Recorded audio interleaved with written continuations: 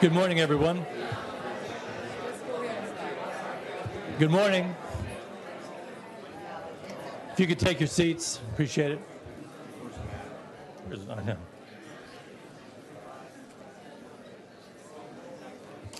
Good morning, everyone. This is the Broward County Board of County Commissioners meeting of Tuesday, March 20th, 2018. And if you would please rise for the Pledge of Allegiance. And we'll have the newest member of the AARP, Chip LaMarca, lead us. I pledge allegiance to the flag of the United States of America and to the republic for which it stands, one nation, under God, indivisible, with liberty and justice for all. You're welcome. Thank you. Ladies and gentlemen, it is customary that we, please remain standing. I'm sorry. It's customary that we observe a moment of silence to honor notable persons from our community who have recently passed. Colleagues, do you have anyone you would wish to acknowledge? Start. Sadly, I have a list. Okay. Apologize.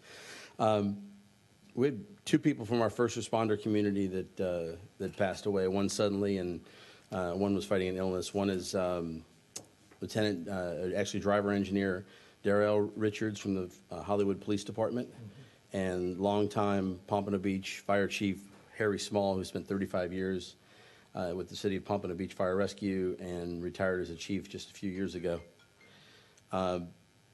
Also, one of our commissioners in Deerfield, Gloria Battle's brother, passed away, and another dear friend from Deerfield Beach. If anyone spent any time in Deerfield Beach, they probably got to know James Benefield, and Mr. Benefield was a Vietnam veteran and very much a community activist and community supporter.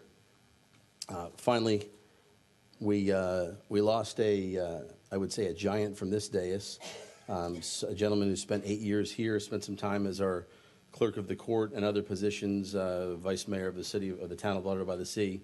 Ed Kennedy passed away on February 28th. And I had just seen him probably 4 or 5 days before at John Knox Village at hospice there, and he was in great spirits and telling me if I wanted to talk to him to give him a call directly on his cell phone. Don't call his wife. So he will be missed, and his funeral was well attended.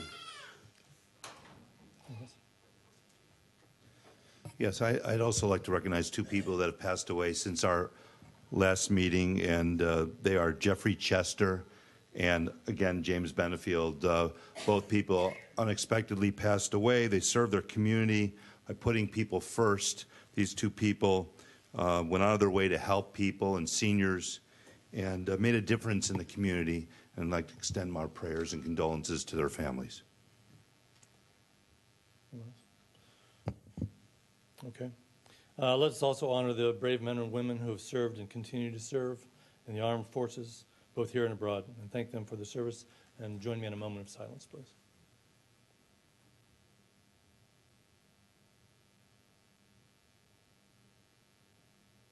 Thank you.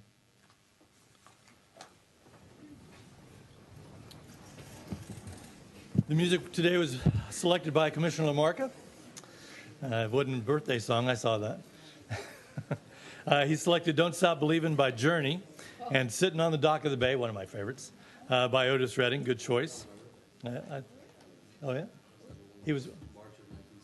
Oh, okay, so it did have a birthday connection, yeah. Today we have the privilege of acknowledging the Broward County employees who have dedicated themselves to serve our county for 15 years or more. And Ms. Henry, if you would join me at the podium, please.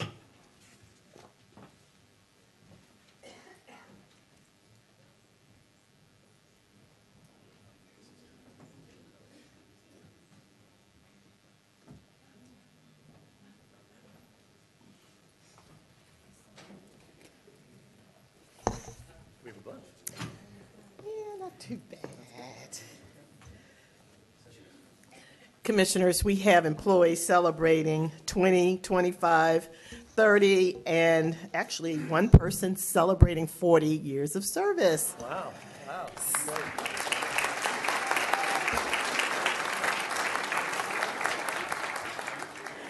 So beginning with 20 years of service, Bella Lapide from Elderly and Veteran Services.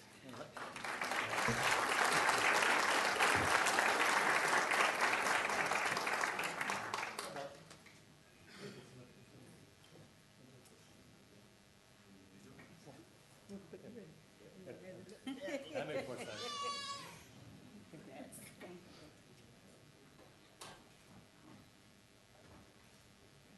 Thank you very much.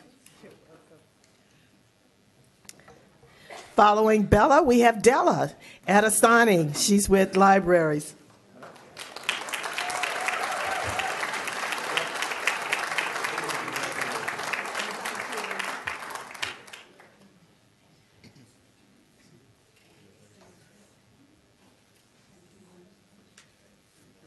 Congratulations. Okay, we have John Okragletsky. If I pronounce your name wrong, I do apologize, but from Parks and Recreation. That's helpful.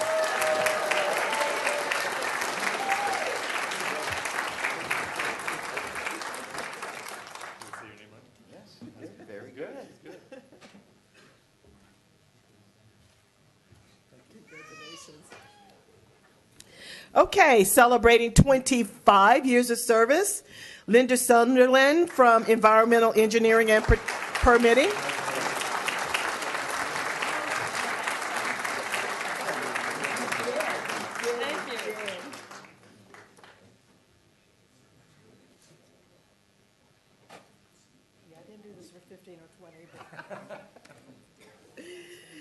Samuel Katzen, and Samuel is with Facilities Management.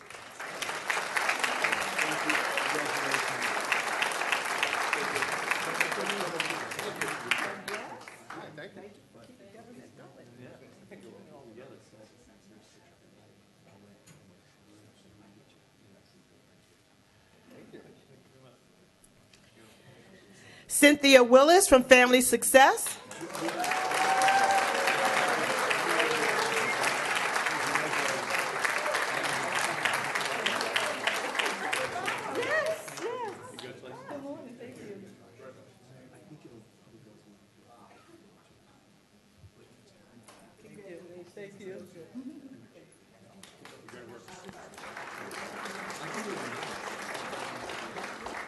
Rena Varoli with Libraries.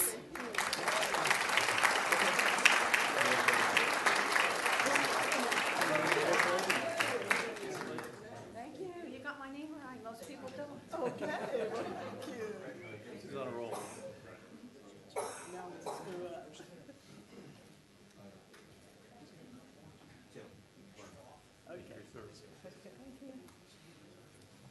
Eugene Anderson from Traffic Engineering.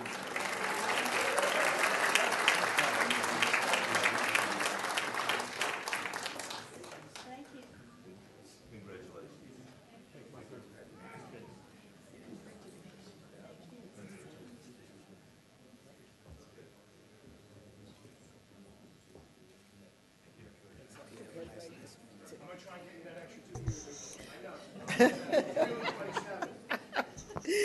Danny Vasquez, and Danny's with Transit.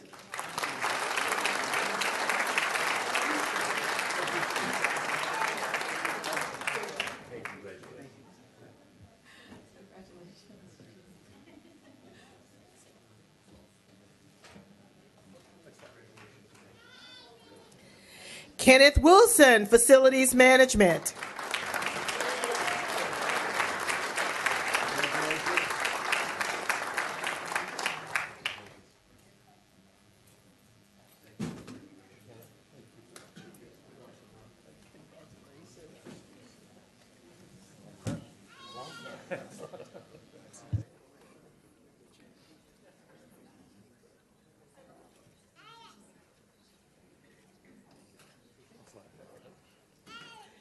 Celebrating 30 years of service, Chris Griffin, and Chris is with Facilities Management.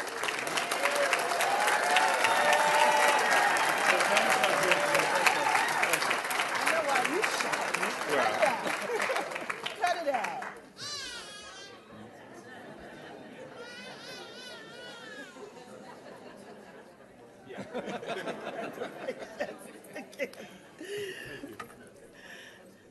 Larry Scott. Larry is the de facto mayor of Broward County. Come on, Larry.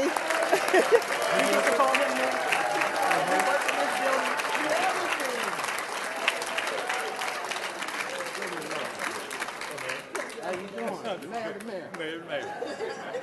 You hold it. We got it, we got it. I miss you, girlfriend. You good.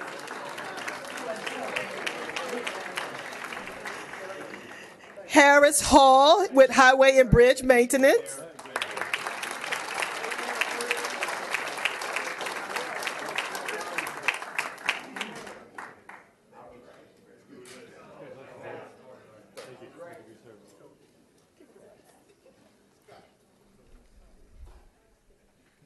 I'll put that aside. You got it? Okay.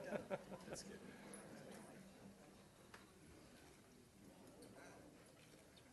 All right. Thank you for your service. Appreciate it. Harold Wiggins, Housing Finance and Community Redevelopment.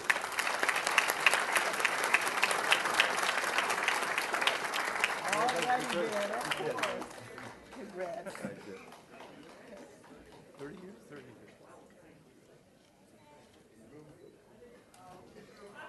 Thank you very much. Thank you. Thank you. Patricia Ragland with Parks and Recreation.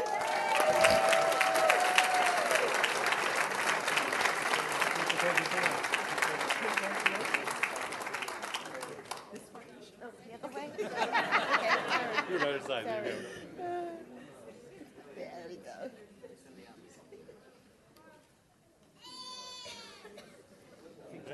Thank you so much for your service. Ruth Reed, and Ruth is with Libraries.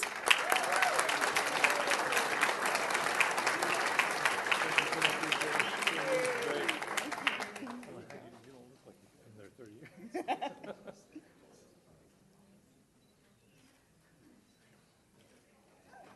Thank you so much. Carlos Puentes with the CVB.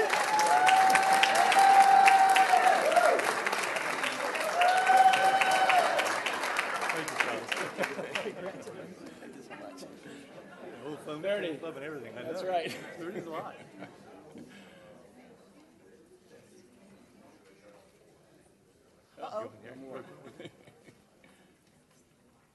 Awesome. Thank you. Thank you. Thank you for your service. Thank you. Last but not least, celebrating 40 years of service, Gail Preston from Parks and Recreation.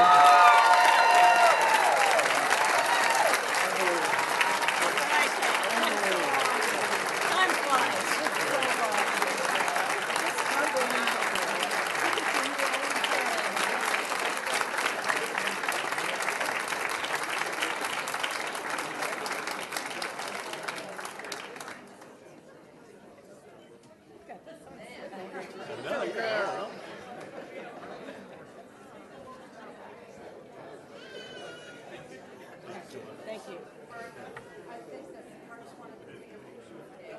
Oh, come on, Parks. Bertha, Ms. Henry, we all like to make a motion that Gail gets a gold watch, please. I just agreed to a watch. Okay. I said, I 40 years.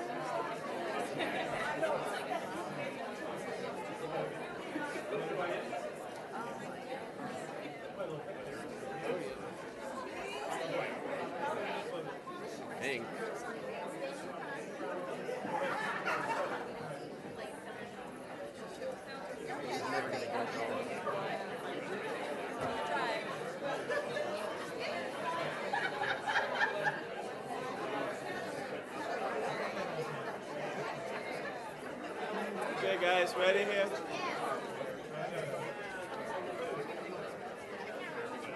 Ready? Thank you.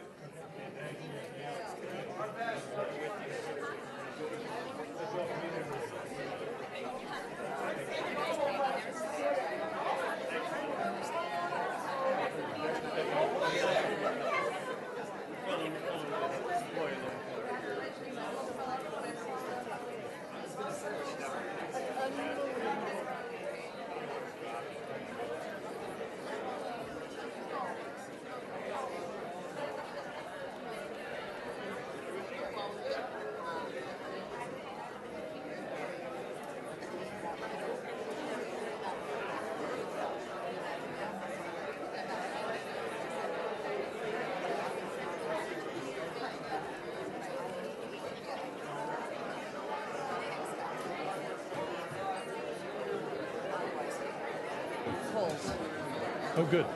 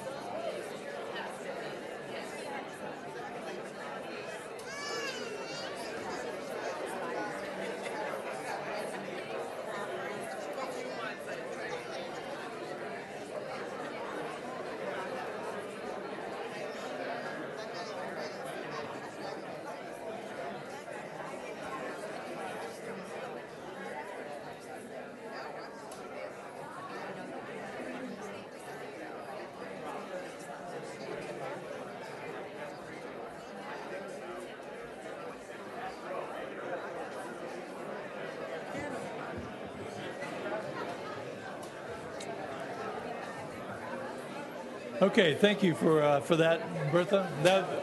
We have the best staff anywhere. Absolutely, that's always a fun event. We have 4 proclamations to go today. Yeah, can I have it? You took my gavel. Wherever it is, okay. Our first proclamation is going to be for Women's History Month, and this is presented to Marcy Talisman, the chair of the Commission on the Status of Women. Also attending will be Roseanne Bransaforti, Suzanne Buzzy, Sandra Coruscallin, Toby Fuhrer, Gail Gran, Eloise McCoy-Kane, Ingrid Roberts, Janet Salat, Kamala Amandon, Sonia Crudup, Elise Claprud, Jacqueline Powell, Sonia Richards, Sasha Schulman, and Liza Smoker. And that's going to be presented by Commissioner LaMarca. Thank you, Mayor. Marcy, can I have you come up and really everybody else who's here from the commission?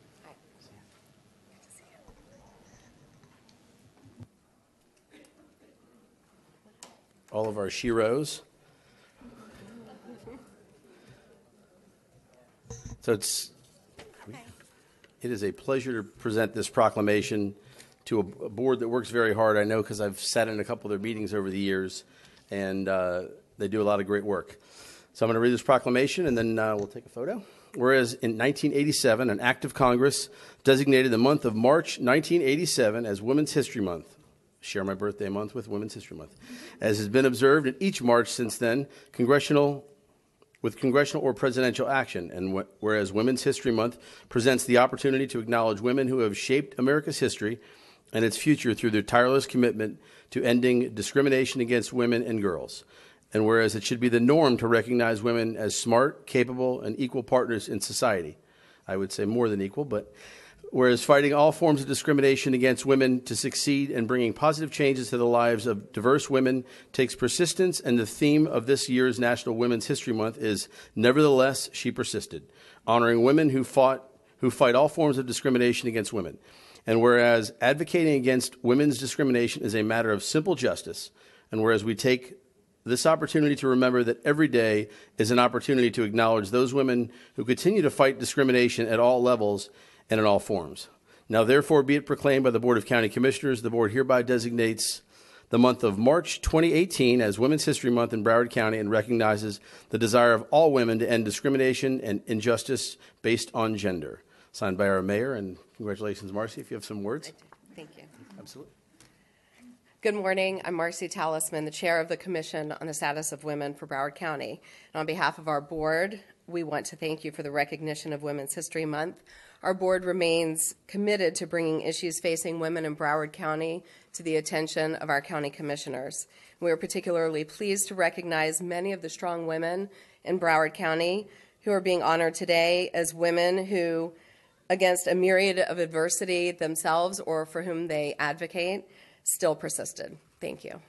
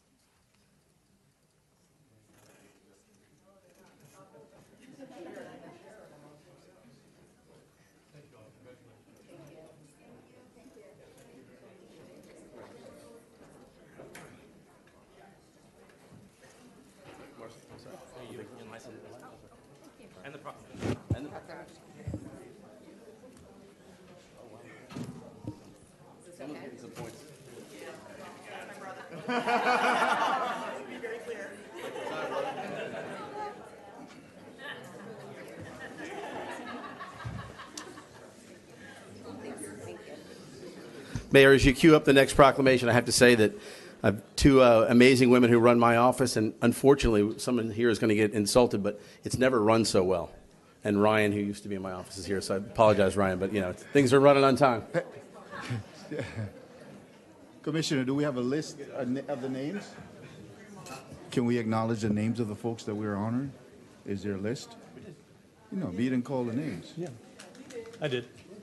You call all the names? Okay. You want to call him again? Yeah. I did stumble through them a little bit. Yes, they could have been done better. I will say that.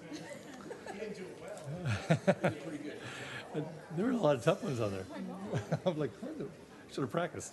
Okay, our next proclamation is for the SOS Children's Villages Florida Day, and this is presented to Jillian Smith, Executive Director of the SOS Children's Villages Florida. Also attending is Steve Bonner, Bill Kramer, Mark Bell, Wayne Greiner, Christina Stein, Veronica Batista, Ivan Velez Leon, Elizabeth Guimaraes, and Connie Finley. In the back, can you put on the picture real quickly? Thank you. Before I present the proclamation, I just wanted to let everybody know what this is about. And when children are abused, when children are neglected, when parents are found to be drug users or domestic violence occurs, children are taken out of their homes. And the question is, where do they go? And there is an incredible place. This is just a little picture of a cul-de-sac of 13 homes in Coconut Creek where 72 boys and girls are taken and have the opportunity to have a normal life in this neighborhood. And I went there, and there's children from all the commissioners' districts here that are staying there. It's an incredible place, and I'm honored to now give a proclamation to the executive director and the board members who are here. So please come on down.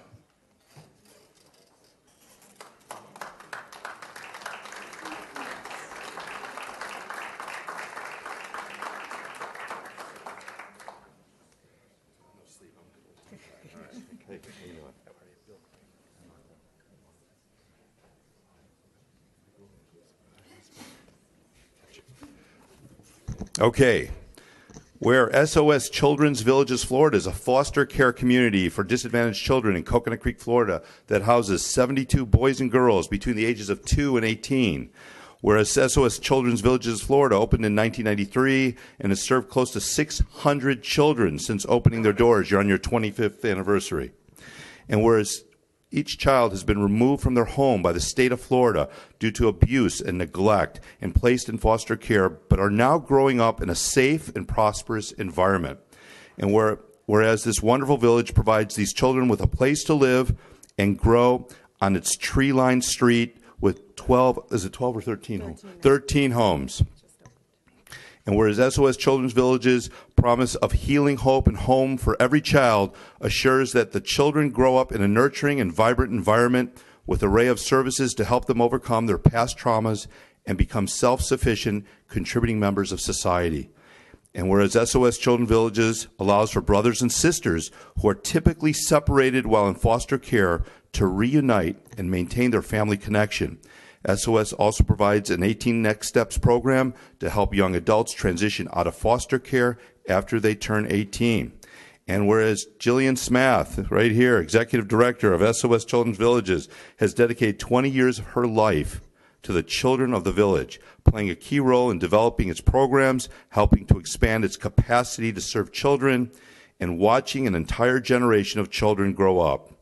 Whereas thanks to the hard work of its staff and board of directors, along with generous donations of caring members of the community, SOS Children's Villages has established a family-oriented community for children, young adults, and families to build a successful future. Now therefore be it proclaimed by the Board of County Commissioners that the board hereby designates Tuesday, March 20th, as SOS Children's Villages Florida Day in Broward County. Thank you. This is to all of you. Good morning, everybody. Again, my name is Jillian Smath, and I'm the Executive Director. And on behalf of my board and my staff back in Coconut Creek and the over 600 children that do and once have called SOS Children's Village home, I thank you for this proclamation. I think that the work that we do now more than ever is very, very important. We all know that there are so many different stresses and traumas that face families, and when children come into foster care, when they come to SOS, people often say, what's different than a typical foster home? Well, what's different is that they get to be with their brothers and sisters, and we make sure that we are providing an extremely rich array of services, including mental health and counseling and educational tutoring, to make sure that these children get to heal and have a fighting chance at becoming productive adults in our society. It doesn't stop there.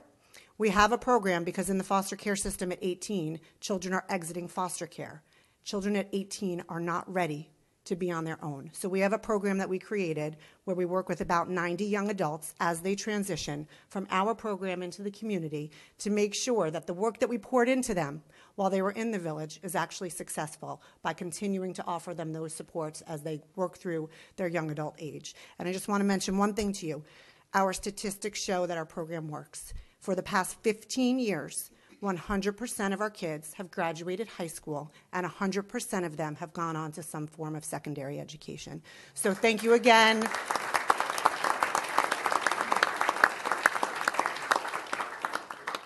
We're very honored, and our children appreciate your support in the work that we do. Thank you. Can you get a picture up front here, everybody? Yeah, sure.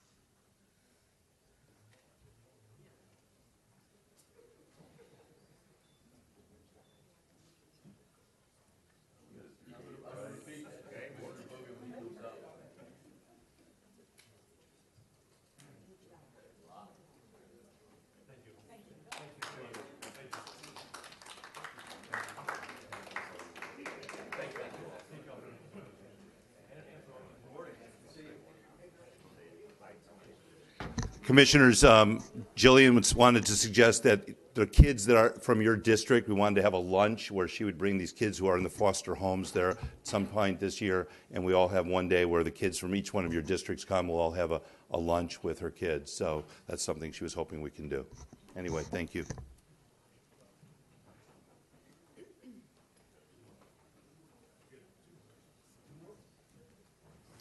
Okay. Yep. Okay, thank you so much for that. That was great. The next proclamation is going to be International Childhood Cancer Awareness Day, presented to Ray Slapikas by Commissioner Udine.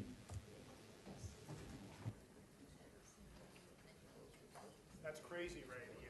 Come on, Ray.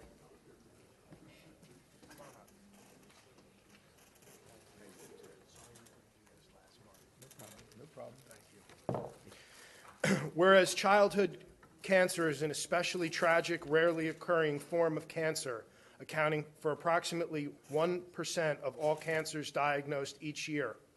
Whereas a great number of children, 10% of whom are infants, are nevertheless impacted by childhood cancer, and it is estimated that every year more than 250,000 children and adolescents under the age of 20 are diagnosed with cancer. Whereas the most common forms of childhood cancer are leukemia, brain cancer, and cancer of the central nervous system. Whereas childhood cancer is the first leading cause of death for children under 15 years old. Whereas although causes of childhood cancer are largely unknown, research has advanced its successful treatment and offered a better quality of life to children coping with cancer and the side effects of treatment. Whereas the toll cancer takes on a child and the child's family is unimaginable, as a child must put their lives on hold as they and their families cope with high treatment costs, stress, and the difficulties associated with caring for their families while being there with their children for treatment. Whereas throughout this time, we remember that these burdens are shared by countless dedicated healthcare professionals, organizations, and parent advocacy groups who work tirelessly to lift the spirits of the children suffering from cancer and offer a variety of service to assist families. Now, therefore, be it proclaimed by the Board of County Commissioners of Broward County, Florida, that the Board hereby designated Tuesday, February 20th, 2018, as International Childhood Cancer Day in Broward County, Florida.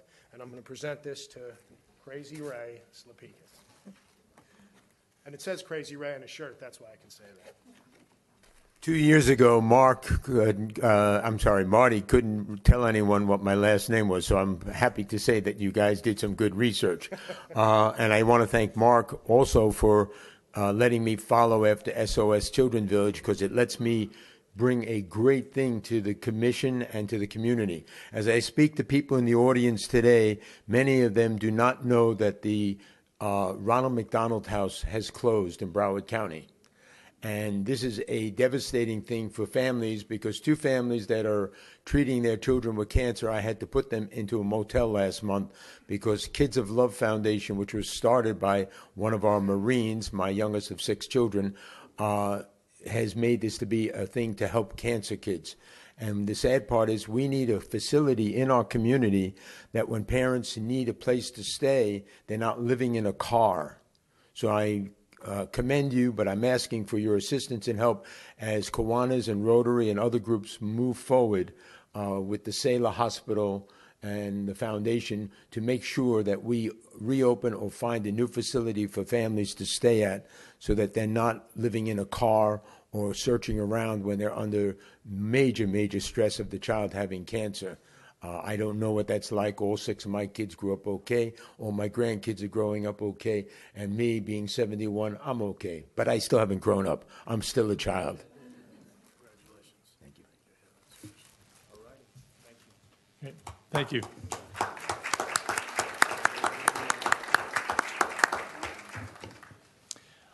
Our next proclamation will be for Ultimate Software Day, and this is going to be presented to Robert Mann, who's Senior Vice President, and Heather Dronimus, who's Public Relations with Ultimate Software.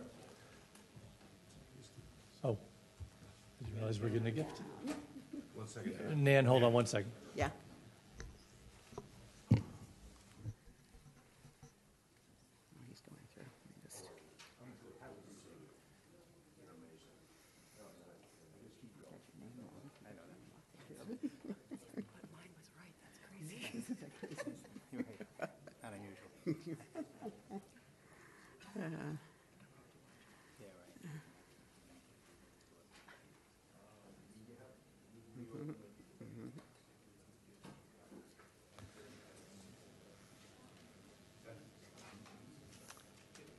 And Nan, I'm glad Sure. you brought this. Sure. Nan, I'm glad you brought this to the board's attention.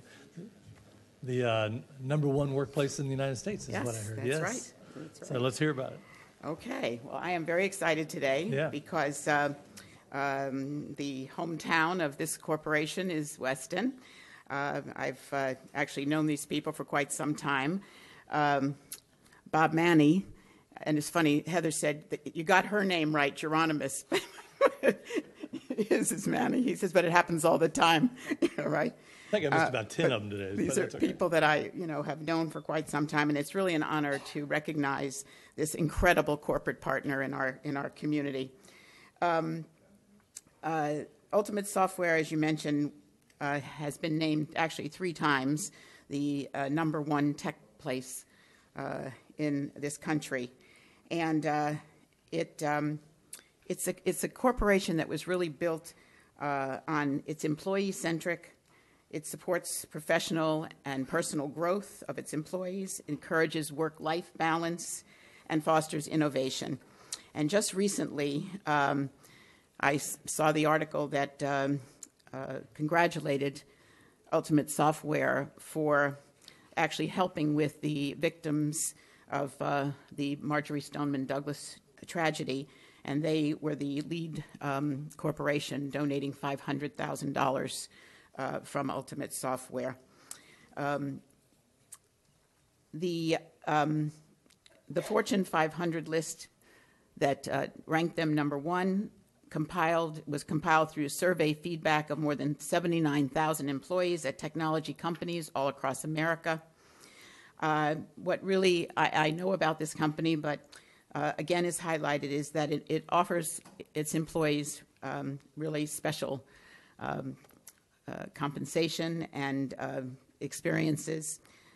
They have paid maternity, and I mentioned to Bob that we are going to be approving that here for Broward County, that they have paid maternity, paternity, and adoption leave. They have 2 paid service days a year to volunteer, among many other things. So, as I said, it is really a privilege to have this corporate partner in our community. And let me just read the proclamation. Whereas Ultimate Software, headquartered in Weston, has for over 25 years enabled customers to build the people-centric environments they need to grow and meet their business goals. And whereas Ultimate Software built Ulti Pro, a comprehensive capabilities and simplicity of use to manage every workplace need in order to recruit and retain a high-performing workforce. And whereas Ultimate Software devotes 100% of its resources to the research, development, and delivery of industry-leading, continuously evolving human capital management technology. And whereas Ultimate Software is proud to be the official payroll and human resources partner of the Miami Heat basketball team, and also has more than 4,100 customers with employees in 160 countries, including Blooming Brands, Culligan International, Feeding America, Major League Baseball, Red Roof Inn, Subway, Texas Roadhouse, and Yamaha Corporation of America. And whereas Ultimate Software has been recognized as Fortune's #1 best workplace for Hispanics and Latinos, and as a Fortune best workplace for women and for African Americans, with women comprising 49% of Ultimate's total workforce. And whereas Ultimate Software was also named Fortune's #1 best workplace for millennials in 2017, and Fortune's best workplace in technology 3 years in a row. Whereas Ultimate Software takes great pride in the talents and accomplishments of its employees and values the unique ideas, beliefs, and experiences of all people. And whereas Ultimate Software provides its employees paid service days every year so they can volunteer in our local community and support the charities and causes of their choosing. Now, therefore, be it proclaimed by the Board of County Commissioners of Broward County, Florida, that the Board hereby designates Tuesday, March 20th, 2018, as Ultimate Software Day in Broward County, Florida. Congratulations.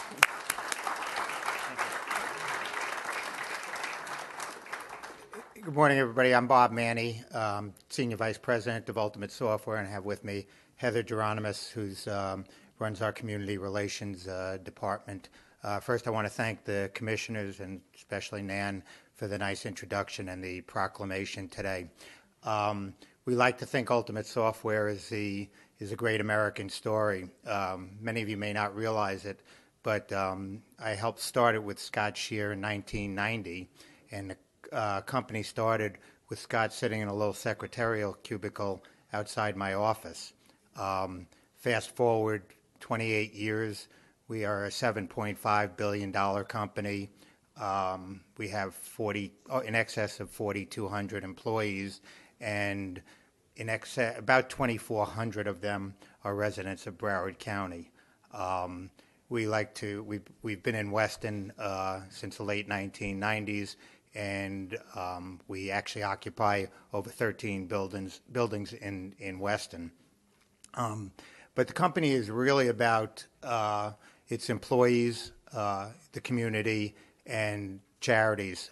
We take great pride in all three of those. As Nan mentioned, we've won many awards for being, basically the best company in America to work for.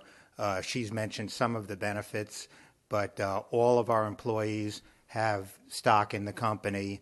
All of our employees get full family health care at no charge starting on day one when they join us, and many other benefits that we believe that the employees create a great company, and our dedication is to the employees.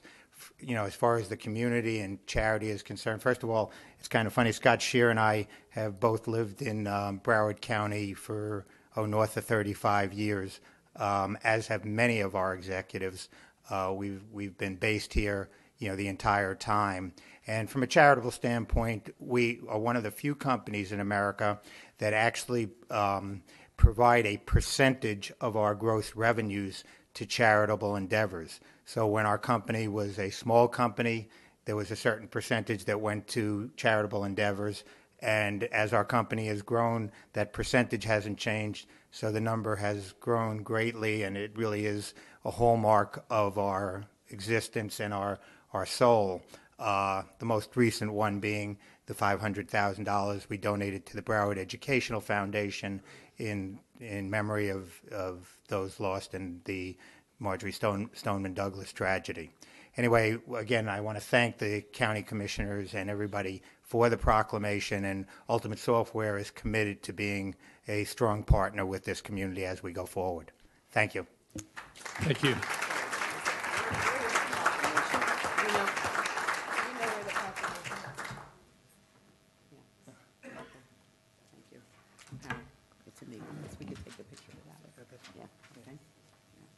Great, thank you.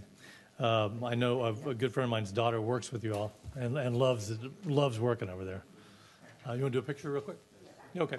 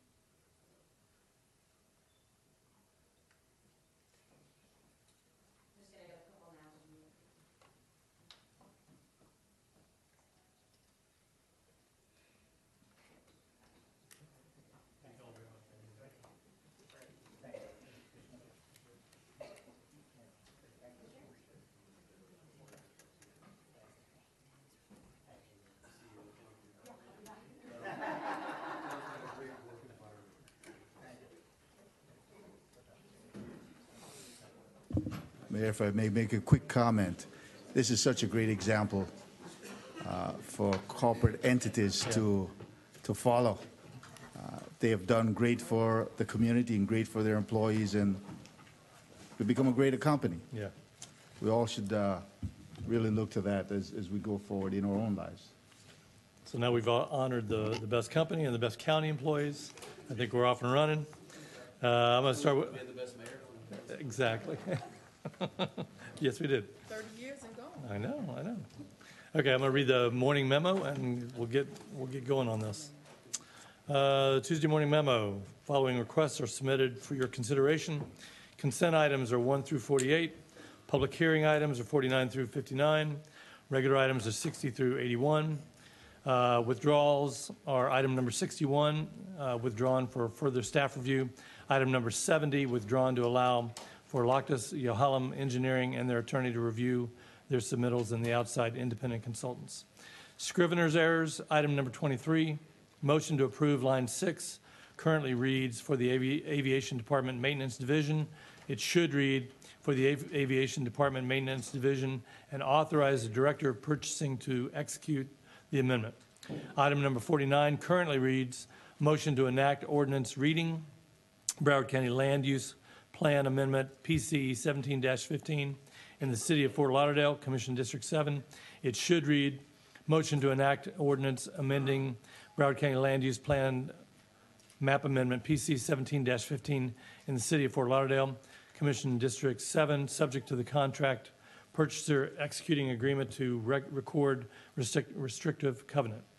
Item number 63, under the summary explanation / background section, at the end of paragraph 6, please insert negotiated agreement by the Director of Purchasing is recommended at an estimated value of $740,700.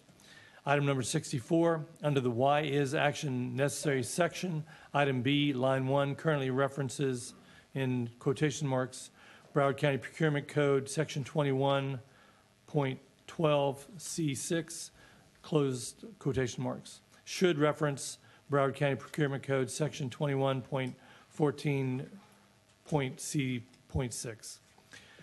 Item number 74, hard copy of heading currently states George Tablack, Finance and Administrative Services, Agenda Prep, should state Andrew J. Myers, County Attorney.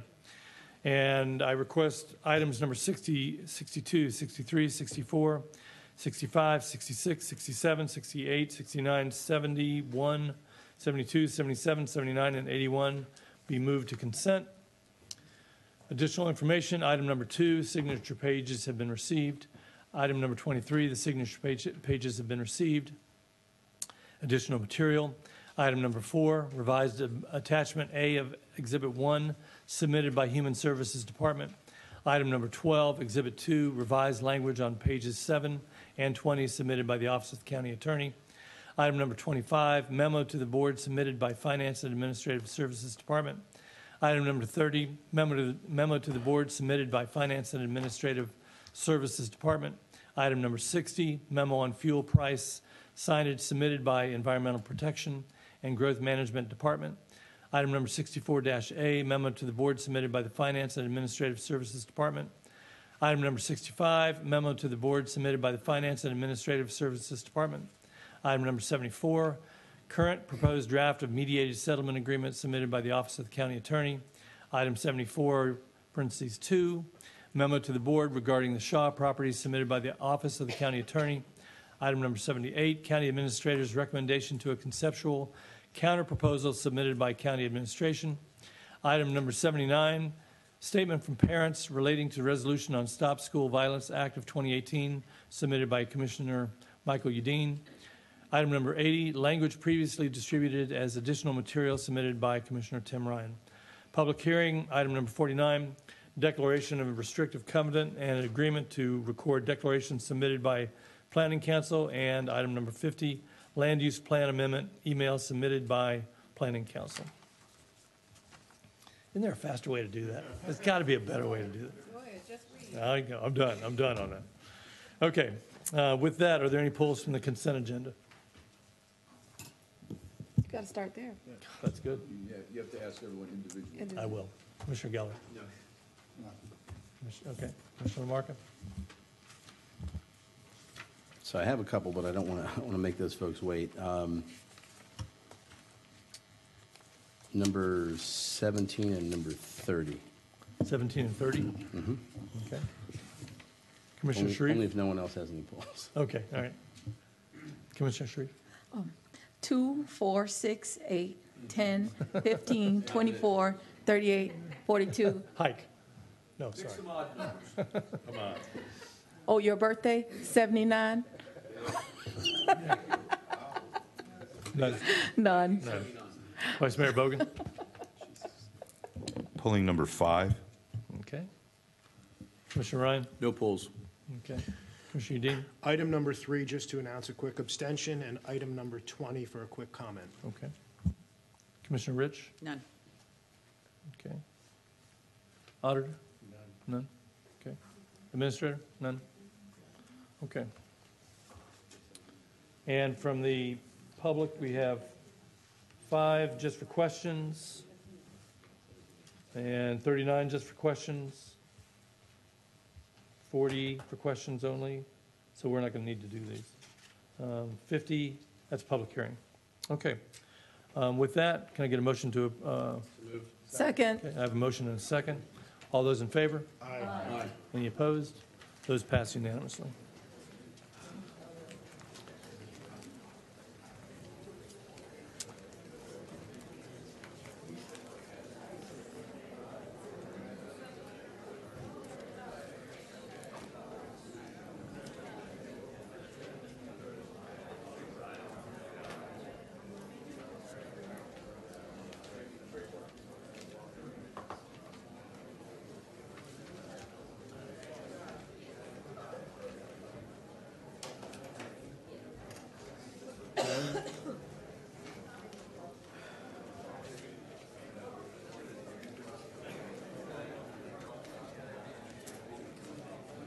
Okay, with that, we're going to go to first item. Let's see. First poll number 3. Thank you, Commissioner Mayor. Dean? Item 3 is a motion to approve a work authorization for work to be done by Craven Thompson. As I have previously mentioned, I am on the board of directors and own shares in Legacy Bank. The shares are not traded on a stock exchange. Another owner of Legacy has a substantial interest in Craven Thompson. Therefore, I will be leaving the dais and not voting on item number 3. I ask that the minutes reflect that I have abstained from voting on item 3.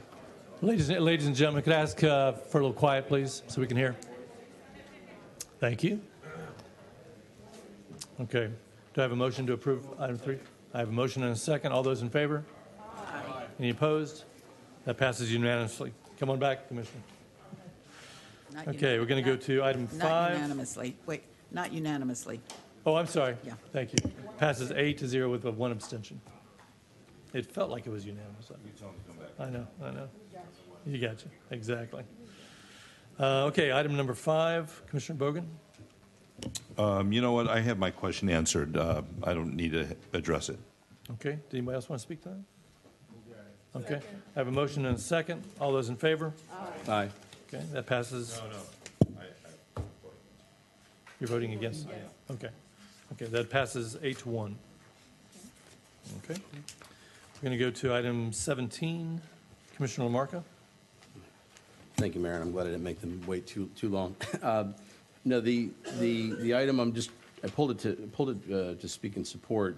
The work that has been done to keep these 4 counties as a region for such a critical infrastructure and issue for our entire community, the billions of dollars of upland infrastructure, residences, and places where people want to come to visit, I believe are being addressed in a unified manner. And I have to say that if you look at a lot of the other things we try to do as a region, we're just not able to pull it together a lot of times. But with regard to the Southeast Florida Regional Climate Change Compact, the compact has been a tremendous success, and this year's summit was fantastic. I just wanted to give Dr. Gerardo and her team and everyone really just a big round of applause and thanks for what you're doing to keep this together. And you're actually not only keeping them on board, but they're actually paying us to their fair share to do this work. So it's amazing. Yeah. With that, I'll support the item. Okay, and I concur on that. I think they've done a tremendous job, and they're really leading the way, not only in these counties, but throughout the nation on climate change. I'll second it. Yeah, thank you for that. So we have a motion and a second? Do we have a second? Yes, I did. Okay, we have a motion and a second. Okay, all those in favor? Aye. Any opposed? That passes unanimously. We're going to go to item 20, Commissioner Udine. Thank you, Mayor. I pulled this one because I thought that it was important to bring this point out. This is something that I mentioned at the budget workshop that we had last year.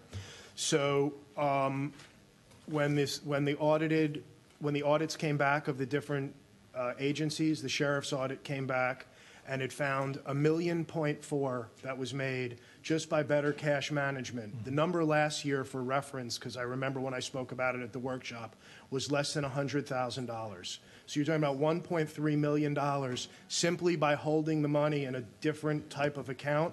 By the way, there's another few $100,000 that could be done if it was just pooled with the county's money. And so you're talking about, let's say the number is $1.3 million. At $130,000 a racked officer, you're talking about 10 more officers on the street by doing a grand total of nothing on anybody's end. It would be no budget transfer. It would be nothing. There's 10 more police officers that can be paid just by better cash management account. So this was a start this year. I think it should be acknowledged that we saw this. I plan on looking again at this year. There's other areas where this can be done. I don't know if it's fleet management. I don't know where it is, but there's more dollars that can be saved here by having our constitutional officers work with the county and the county professional staff. These are taxpayer dollars. I don't care how they're divided up. I don't care which constitutional officer uses them. They're tax dollars that should be used and be used the right way. This is a start. Thank you for the county auditor for picking that up when he reviewed the audit and discussing this with me. There's more here, and I think we should find it. That's good. Vice Mayor Bogan? Yeah, I find that really interesting. I'd like to know from the county auditor what they did in their cash management that saved 1.3 or 1.4 million. Yes, sir. My understanding is during the last year they started piggybacking onto the county's contract with the bank that allowed them to earn the higher interest rate they had not been earning prior to that time. Are there things, as Commissioner Udine suggested, that our other officials can do with their budgets that can piggyback or do something to save more money? I think that would be a safe assumption to say yes, sir. With the massive operations of the sheriff's office, there are undoubtedly areas of further savings. However, we don't know because we generally do not have audit authority over the sheriff's office. So unless there's a specific contract with the county or some other reason, we don't know how much savings could be out there. So just to follow on what you were saying, if I may. Please. We have fleet management in the county. We fix cars. They have fleet management. They fix cars. You can't tell me that there's no synergies if you put some of this together. I refuse to believe any other answer, and I don't need the auditor to tell me that. This is logic and common sense. That's all I'm bringing up with that. Well, what do you want to do? So is there something that we can do to move forward to see how that synergy couldn't be moved forward? Sure. If you recall, just at the end of your workshop on the budget, you asked us to reach out to the constitutional officers to determine if there are areas where they would where we could partner. I mean, it could be on the reverse. There could be opportunities for us to save money if they're more involved in fleet than we are. We'll just have to continue to raise those questions with the constitutionals. As you know, they are separate, and they get to decide if there are those opportunities or not. Would you let us know, will you come back to us and let us know in the near future if they're open to doing that? Yes. Thank you. Commissioner Sharif?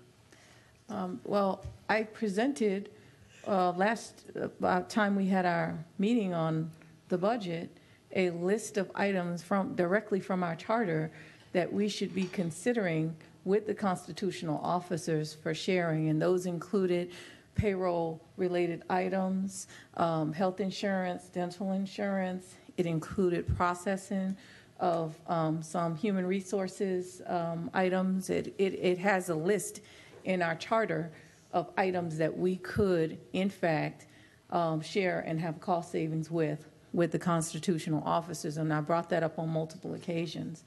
And the staff also brought that up to some, and there was a long list of reasons given as to why they didn't want to join some of those services. But I think this item in particular and of itself proves that there is a cost savings by joining forces, and I think that we should renew that request to do all of that again. I don't have the actual piece of the charter with me, but I brought this up about 3 or 4 times, so I think the staff could provide that. That might be worth having that as a starting point again.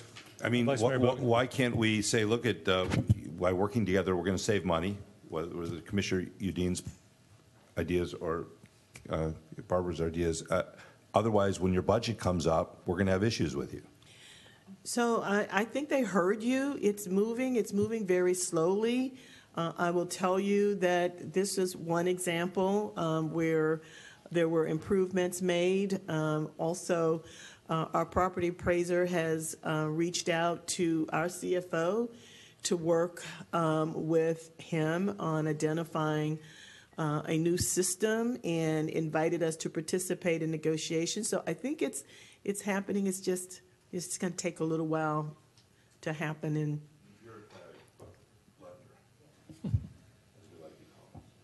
Okay. Any other comments? Okay.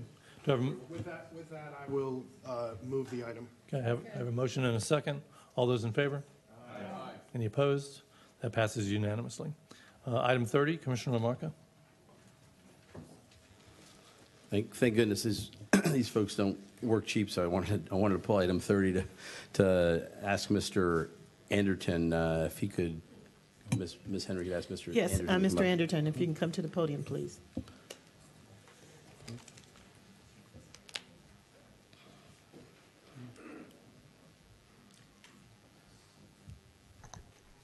Good morning, Mayor, Commissioners. Good morning, sir.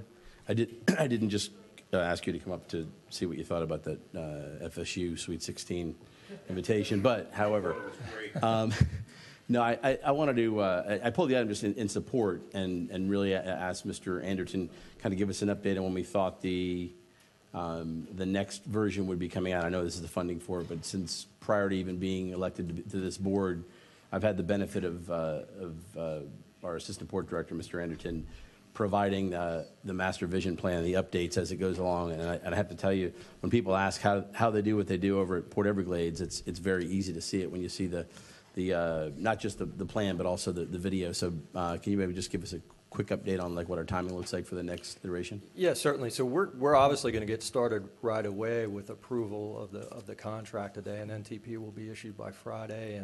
And we've broken the update into several phases. First phase being really updating our market projections, taking a look at what's happening in the global economy, and adjusting the master plan projects within the plan based on what we see in terms of trends. That phase we anticipate will take probably around 4 months, and the second phase then will move into plan development, obviously starting with our longer-term vision of 20 years and working our way back down to a 5-year cost-feasible master plan, which really feeds our capital improvement program.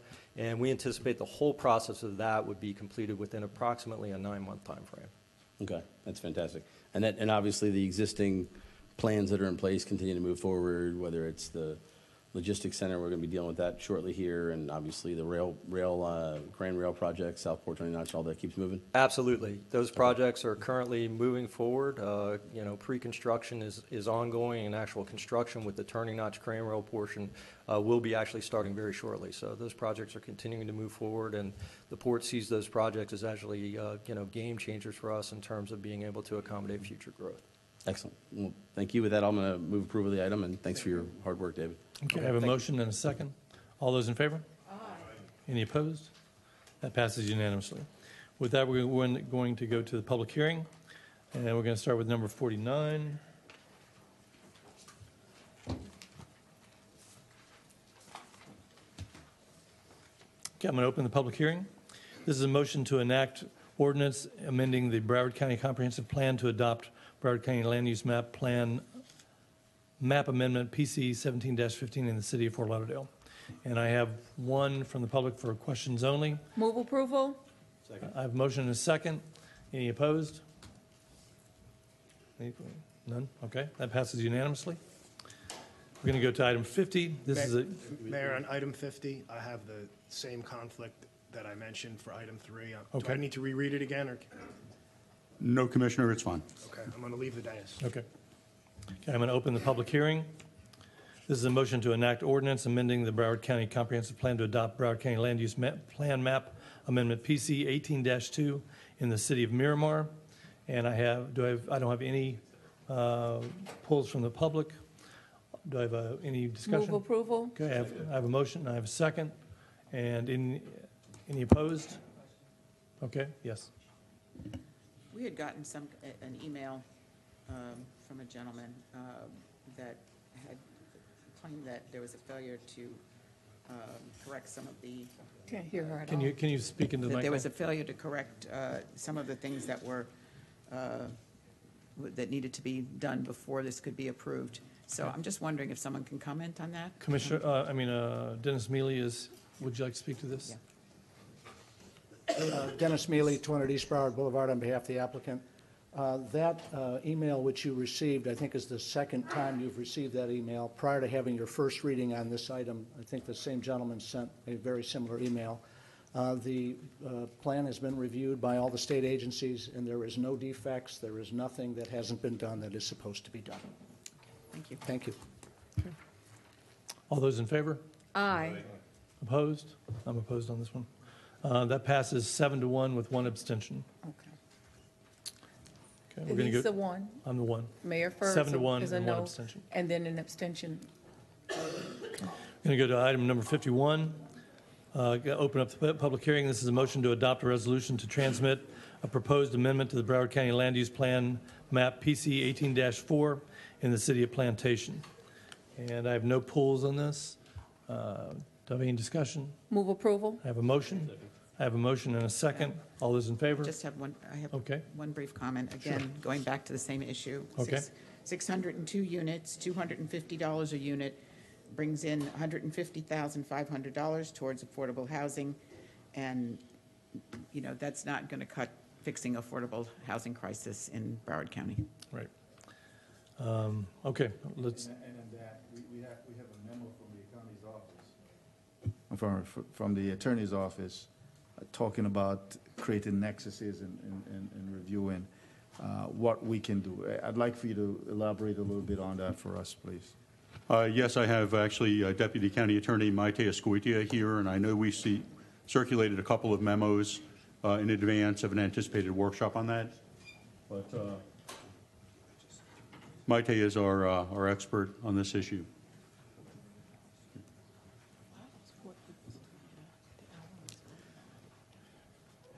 I'm sorry, what was, The issue of changing what we do now to make it so that we have inclusionary zoning and any kind of tie-in to development with some fees. There's a memo that came out that addressed that a little bit. I'd love for you to elaborate a little bit on that, please. there are various options that different boards have considered at different points in times. One was a linkage fee. Inclusionary housing has been thrown around, it's been discussed, but the board has never wanted to pursue that as an option. What we have now is the Broward Next update that provides for a fallback position, or if a city doesn't have a program, we have $1 per square foot that developers have been offering as a starting point. But right now, there's I believe what was discussed at the retreat is an upcoming workshop to discuss affordable housing, and there's many options, including inclusionary zoning, linkage fee. There's a lot of options for the board to consider. And I'm sure we'll have those all presented at the workshop. Yeah. But what I want to say to us here is I've been here now my 7th year, and we've been bantering about this for some time. We've really done nothing. What we have here, as Commissioner Rich has pointed out, won't fix any problem. It's not even a Band-Aid. It does really nothing to really address the long-term issue that we're having now, and we're going to have in the future, and it's going to get worse. So we're going to have to, at some point in time, really take this on and take the bullet if we have to, in order to ensure that we ensure a better place for the future for all our people, so we can have a good workforce here, and they don't have to live in Port St. Lucie or further north and can't come down here to work. I think we all agree on that one. Commissioner Ryan. Briefly, I just want to say that Commissioner Holness is right, that it's been around for the 7 years that that you've been here, the 6 years I've been here. Talk. We always seem to be constrained by what the legal parameters are of what type of incentives, and then what type of extractions can be had, especially in the area of residential development. I think there's strong case law on the commercial development that you can have certain amounts of funds based upon square footage that will be utilized for affordable housing. So as much as I hate to make this recommendation, perhaps a workshop would be in order. Yeah, we've already planned on one. We're gonna, but I mean, are we gonna do it exclusively on affordable housing because it's such a large issue? I wouldn't want to blend it with other issues. Mayor, is that how you understand what the agenda will be at that workshop? I don't know how long it's going to be yet. I don't know what else, if it will have something else with that. It may be an entire day by itself, but we're going to make sure it has enough time to flesh it out. And in advance, if we could look at also, there's certain areas where development and density is more sensitive than others, and I wonder whether there's any precedent or any authority for us to be able to kind of modify what the amount of a affordable housing per unit or per square foot would be charged based upon the location of the development.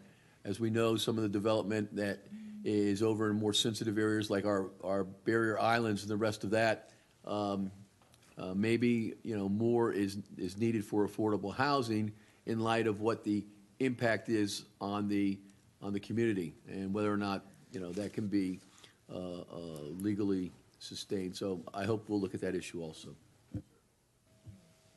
Commissioner Lamarck.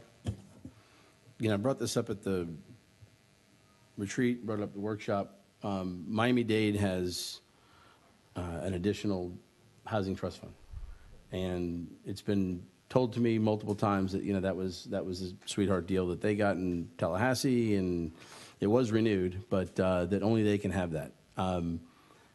I'm going to continue, as Commissioner Udine said, I'm going to continue to not believe that something's good for 1 out of 67 counties, but not the others.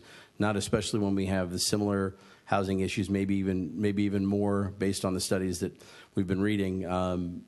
That we shouldn't pursue the idea of possibly going down that same road and being able to create through commercial projects over a certain amount of money that a number goes into this fund. And if the folks in Tallahassee can't be trusted to not put money in a trust fund and leave it in a trust fund, then possibly we'll have to do it here in Broward County. But I don't see where you're going to get the money out of the development community to put a linkage fee to build affordable workforce housing by itself, or in that method. I think we all look at overall commercial and other ways. But I mean, certainly from a legal standpoint, maybe continue to look into what we can do. And I know the same lobbyist that got that done works for us too, so maybe that can happen.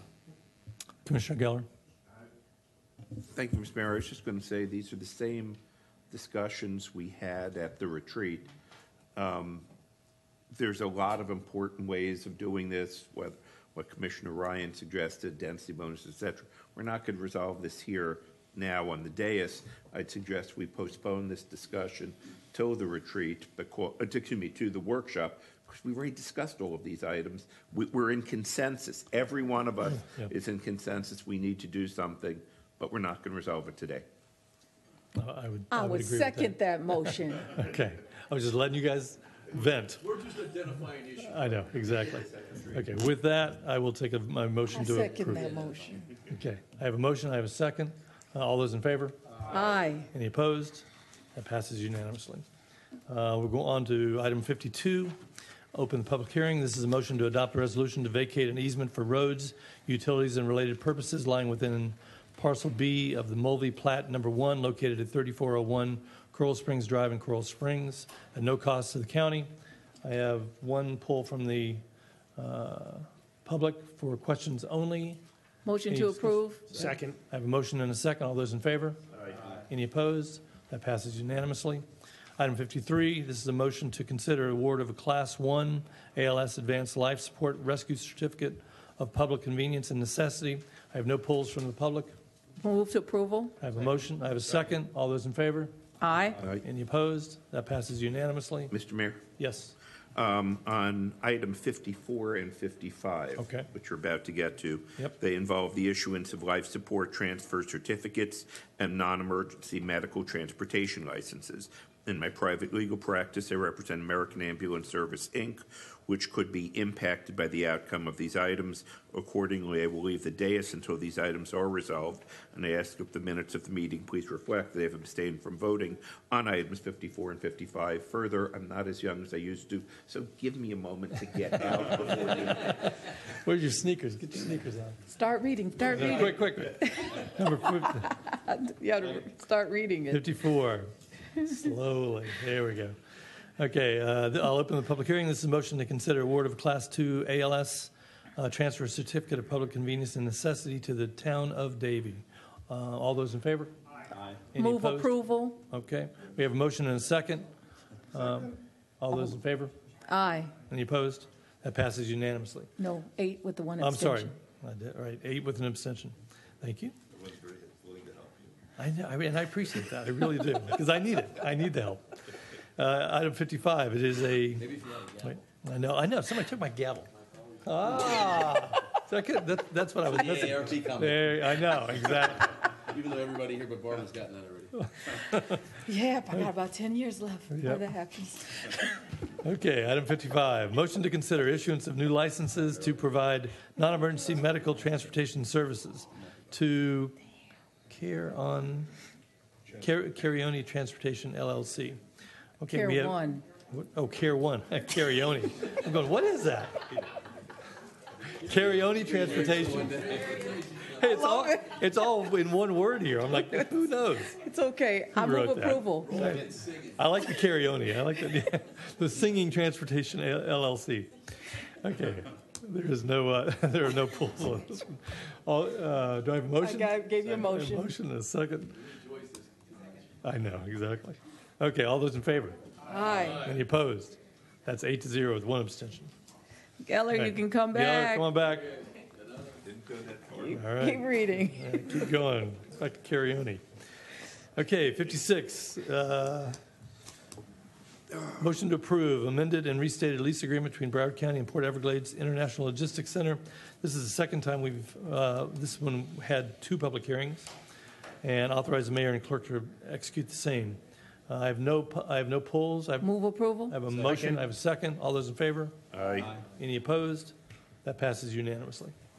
Item number 57, motion to consider enactment of an ordinance, the ordinance of the Board of County Commissioners of Broward County pertaining to elevators, amending Section 8.5-16AA of the Broward County Code of Ordinances.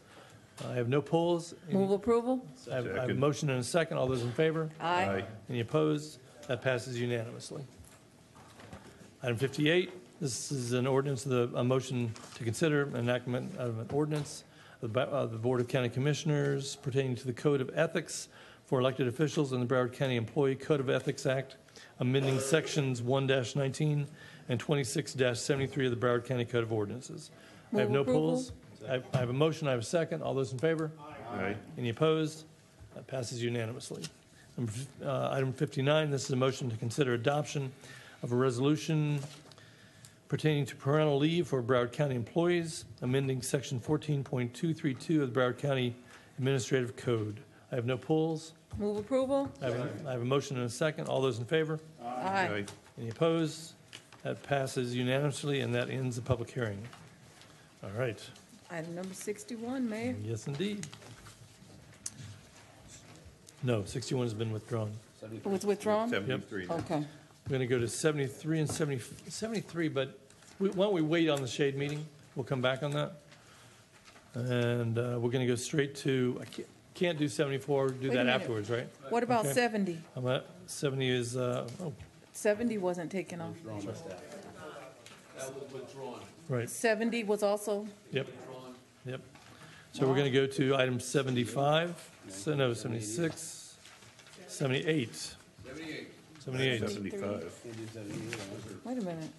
Wait a minute, hold on. No, okay. Okay. 75, 76. Okay, so 73 is the shade meeting. 78 is shade. 78 is the CRA. And that's also shade. No, it's not. Okay. 74. 78. This has to do with the CRA. Would you like to speak to this, County Attorney? Yes, Mayor. I believe yesterday as additional material, we circulated the county administrator's counter, I think there were at least 3 counters, proposal to send back to the city and the CRA.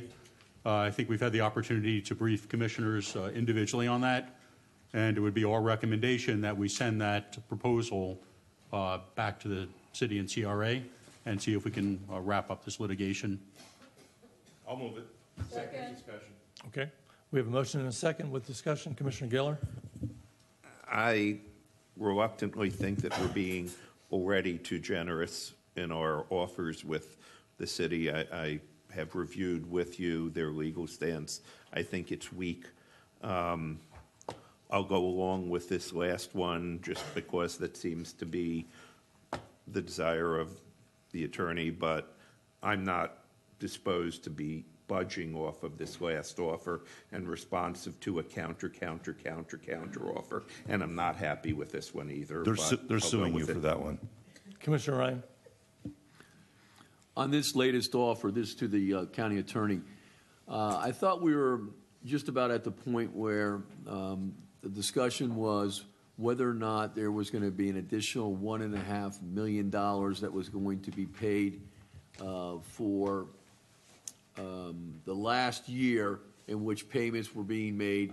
I guess it was some 5 or 6 years after the TIF CRA was terminated. In our last offer, have we moved to the position to fund an additional $1.5 million?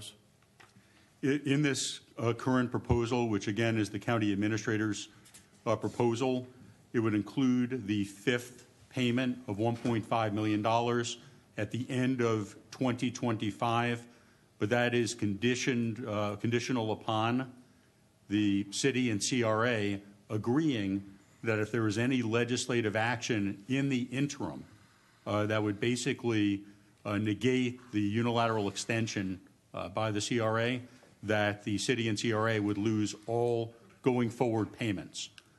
I'd like to have in that offer also the condition that that final $1.5 million be in what's called pot number 1, where the county would determine whether or not the expenditure of the money was truly to alleviate slum and blight.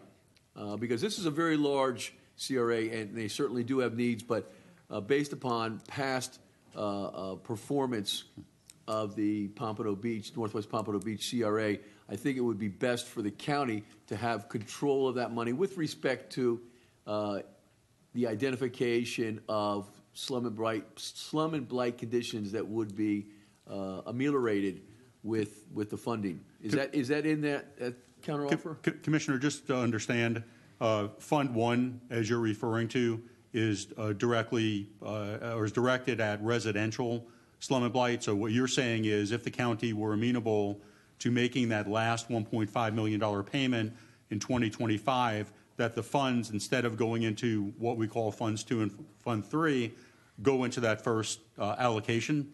And if that's the case, I would just ask you, just for clarity, is that if the city were to accept that, would that be in lieu of the condition that's imposed on that 5th 1.5? No, that would be in addition to the condition that if the legislature acts to eliminate that the payments are terminated as of the effective date of the legislative action. And again, just for clarity, that condition would only apply if the city elects to have that fifth $1.5 million payment. Because we're, okay, so. And your counsel that I know is litigating the issue is right here. Perhaps she wants to comment on the matter. Just one point of clarification, that 1.5, like the other 1.5 payments, is also subject to the specific pre-approved list of projects or types of projects that this board would approve, if that helps address your concern as well. Yes, because I think that we've, in the past with our Broward Redevelopment Fund, have a demonstrated record of identifying slum and blight and addressing those needs. So I think those assurances are appropriate if if we're going to continue to offer more and more as an exchange to terminate the TIF CRA. Commissioner, what I think Ms. Harrod was referring to is even without shifting it into Fund 1, Fund 1 is money that the county controls and never turns over to the city. Even if it were in Fund, we call them 2 and 3. 2 is really just a lump sum payment, or supposed to be lump sum, and 3 is this stream of $1.5 million payments. Even as it is currently structured and it's in Fund 3, it is still subject to the board approving all of the projects in advance. As opposed to the board proposing the projects, which would be in Fund 1. Yes, and Fund 1 is residential slum and blight, and Fund 3 is more generally. Well, you might say that slum and blight is in the eye of the beholder, and I know I see that Commissioner Holness is smiling because he's very familiar with this issue that some neighborhoods seem to be left behind. And I'm concerned. I know that Commissioner Holness has been on this issue for a long time. He's very familiar with the neighborhood. And Commissioner Bogan, I don't want to forget you. So you're very much engaged, and it's currently in your district. Okay, point of order. Hold on one second. First, I've got Holness, Lamarca, Geller, then Bogan. Oh, it's okay. A point of order. I think that he should stop trying to be our counsel. Yeah, agreed. Second. Okay, Commissioner Holness. I seek legal opinions. I don't Commissioner Holness, followed by Commissioner Lamarca, followed by Commissioner Geller, followed by Vice Mayor Bogan. Were it not that there's still a tremendous amount of needs within this Northwest CRA, I wouldn't support an extension. We would go all the way. I believe there are some CRAs that have already matured. There's no need for us to have a CRA on Fort Lauderdale Beach, Hollywood Beach, or on the beach in Pompano. I think they've done their job, and we ought to bring those monies back in to address the issues of blight and great unemployment and poverty in other areas. In this instance, I think what we've structured is probably the best we could do in terms of how we appropriate these funds and where they are directed. This, in my opinion, is it. There's no more movement. There's no more budgeting. There's no more negotiation. This is it. Take it, or we go all the way. In my opinion, I believe that a county administrator or county attorney and staff has done a tremendous job in crafting good language for us to be able to utilize to alleviate the issue of blight, and in so doing assist with alleviating high unemployment and high poverty within these communities. So I'm supporting this as it is, but I want folks to understand this is it, the end of the line. We no more, no further. Commissioner Lamarca. To quote the Traveling Wilburys, it's the end of the line. So I agree with Commissioner Holness's passion, but I would say that, for example, the ECRA, which is coming to a close, is implementing projects as they were planned, and just because there's success doesn't mean I think you have to go and pull the plug if that was the agreement that we had. Now, the Northwest CRA that we're talking about certainly hasn't gotten to where we all think, and I would say that the members of the Pompano Beach community would say where we thought it would be at this point. I'm very supportive of doing this and making sure that we qualify that there is that fifth year. regardless of legislation. I think the city would agree that there are some projects that need to be done, and as some folks have said, there's nothing been done in a number of years. Well, there's an affordable residential project that is just being finished, and it's fully leased out or fully rented out. So there are things that need to be done, and I'm supportive of this, and I'm also supportive of our oversight, as we said before. This is an important issue that we need to move it forward, but I'm happy to see that for the agreement that there's not a subtraction from the other CRA in order to do this. And I think once this is done and we can get back to doing county dictated projects with the BRP and all that type of thing, I think that's going to be important. But this is an agreement. I think we got to this point. I'm not here to say, well, if this is it, then we're going all the way, because I think we're there. There's no reason to make that statement. I think it's been made already, but more importantly, I think we have an agreement. I think everyone is understanding of how hard it was to get here. I need to let Vice Mayor Bogan go first, because you spoke once first. Okay, Vice Mayor Bogan, then Commissioner. Yeah, just for the information from Commissioner Ryan, in the past year, I've had 20 meetings in the community, at the churches, with the pastors. Bertha and I went and met with at least 10 pastors. I've been meeting with the community, and so I've been intimately involved. It's my district with this. I know Commissioner Holness, pardon me? Well, Northwest CRA is okay. No problem. And the problem areas are my district. So, in any case, everything that the money is to be spent on has to be agreed upon by us, regardless of the bucket. And so I'm hopefully everybody be in favor of moving forward. Commissioner Geller?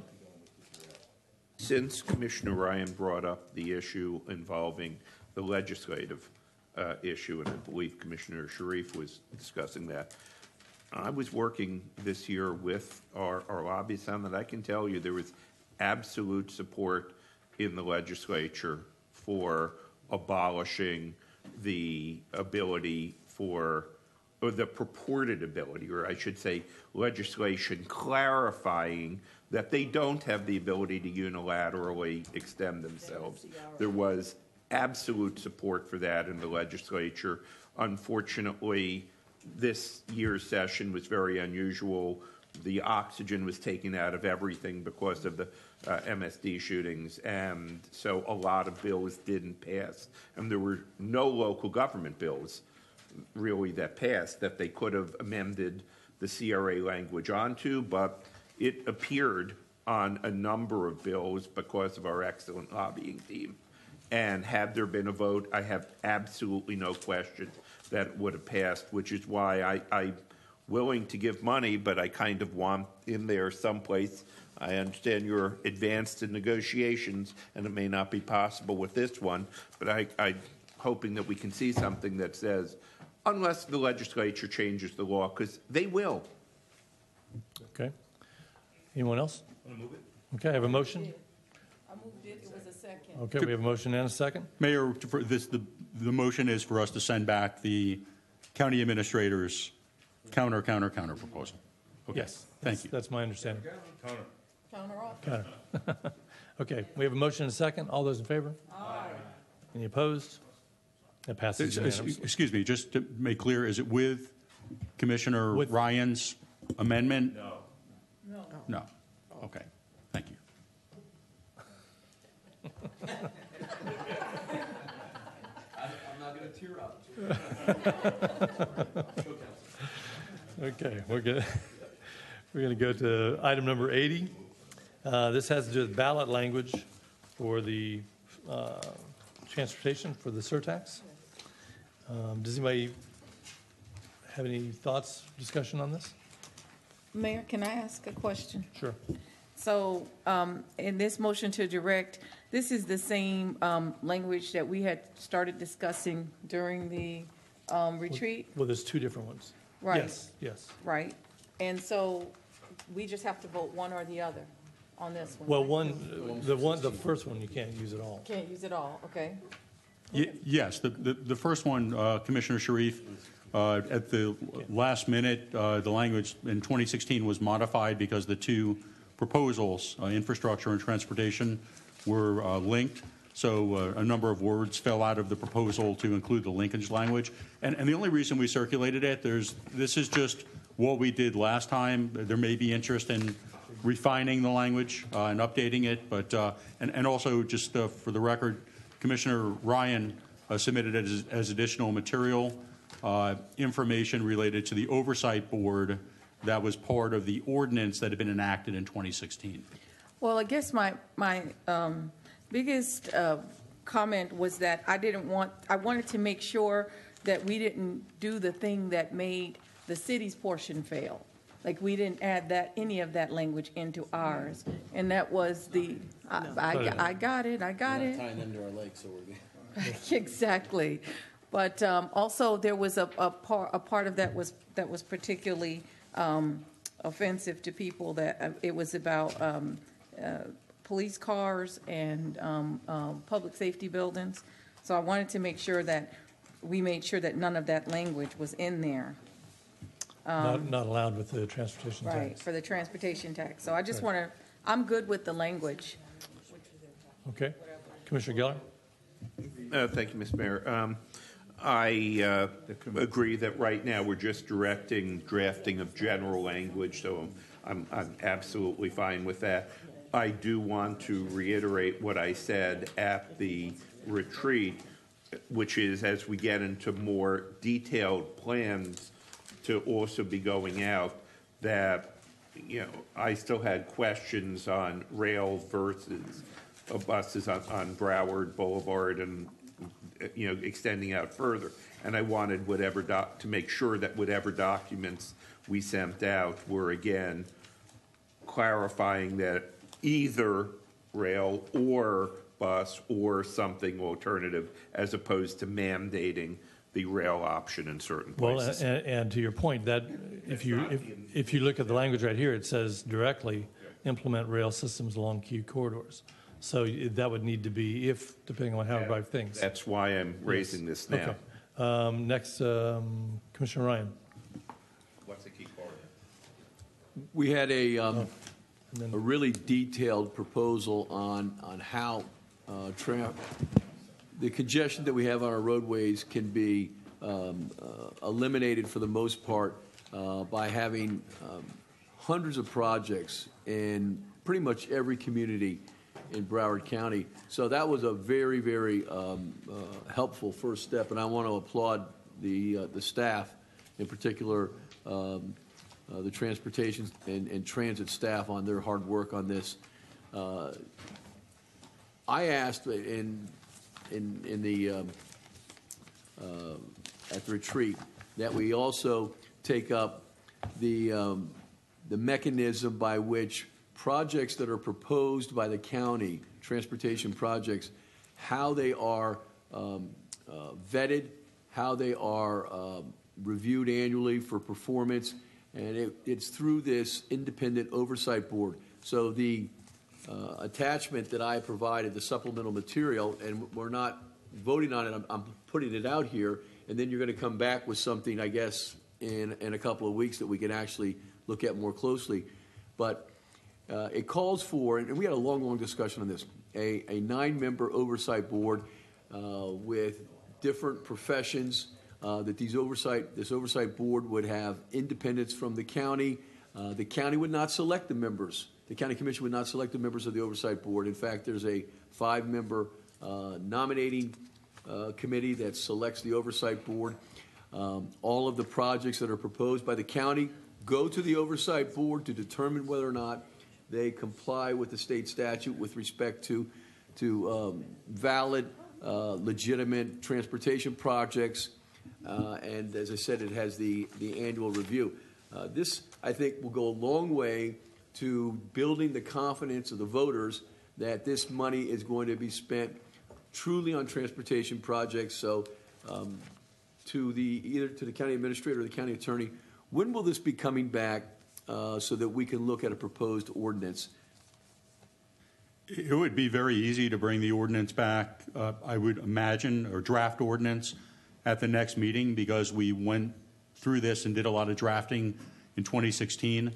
Of course, we'll try and modify it, and we'll work with the county administrator and with transportation staff. But I guess at the next meeting, we'll get additional input from you as to what you'd like to see changed in the ordinance and in the proposed ballot language. So when we approve the ballot language, at the same time, we would approve the ordinance? I mean, this is what we have now as ballot language, and it can be worked on now, it can be discussed now, it can be discussed at the next meeting. We just have to have it finalized by some point in May so we could get it to the supervisor of elections.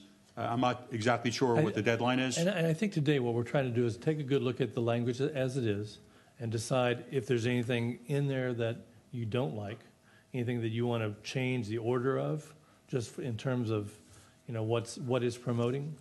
And that's really kind of where we're at today. And then we have to decide when we're going to do the ordinance, if we're going to do the ordinance. Well, I mean, if you have the language in both of the ballot questions, then we actually are going to be looking at the second one. Right, Of an independent oversight board. So, I mean, you got to put some meat on the bones. You're going to have to say, you know, how the board is constituted, what its duties are, how it performs its functions. So, I mean, we're going to have some ordinance. Right. You know, whatever the language is what this board's going to agree to. Okay. Commissioner Holness, followed by Commissioner LaMarca. You wanted to speak? Okay. Yes, part of my question was going to be a timeline as to when we're getting this back. But I do understand this is merely a motion to direct, and I'm hoping that we will have input as you draft the language, County Attorney. Well, now I think now's the time to have the input. Well, it's a back and forth in drafting ballot language. We're limited to 15 words in the title and 75 words in the body. We worked a lot on crafting it last time. It was very interactive with county administration and transportation and folks that understand these issues very well. Whatever input we receive from you today or after this meeting, we're happy to try to work into the language. But ultimately, there are so many positive aspects of this, it's hard to get them all into 75 words, right. And there'll have to be compromises. Now, the 75 words are just what's on the ballot. There will also be information that people can see. There'll be an ordinance, and there may be other information available that will spell out in great detail details of oversight and things like that. But whatever input you provide today and whatever input we receive from you before the next meeting, we will certainly include in the draft ballot language. Commissioner Holmes, is there anything on the ballot language as it is? So basically, the ballot language, I'm sure we're going to have to do some wordsmithing to make sure that it is a piece that is a marketing piece to begin with, right. Because that is what people are going to see. Yep. So it's going to take some good crafting of the language there. On the other side, in terms of the ordinance, what I want to ensure, Commissioner Ryan, is any oversight board be inclusive of the broad diversity of the people of Broward County, not just representing our business community, though I want them there. They ought to be there. But we have to include others. And at the workshop, I want to be on record again here that I want to ensure that entities like Hispanic Unity,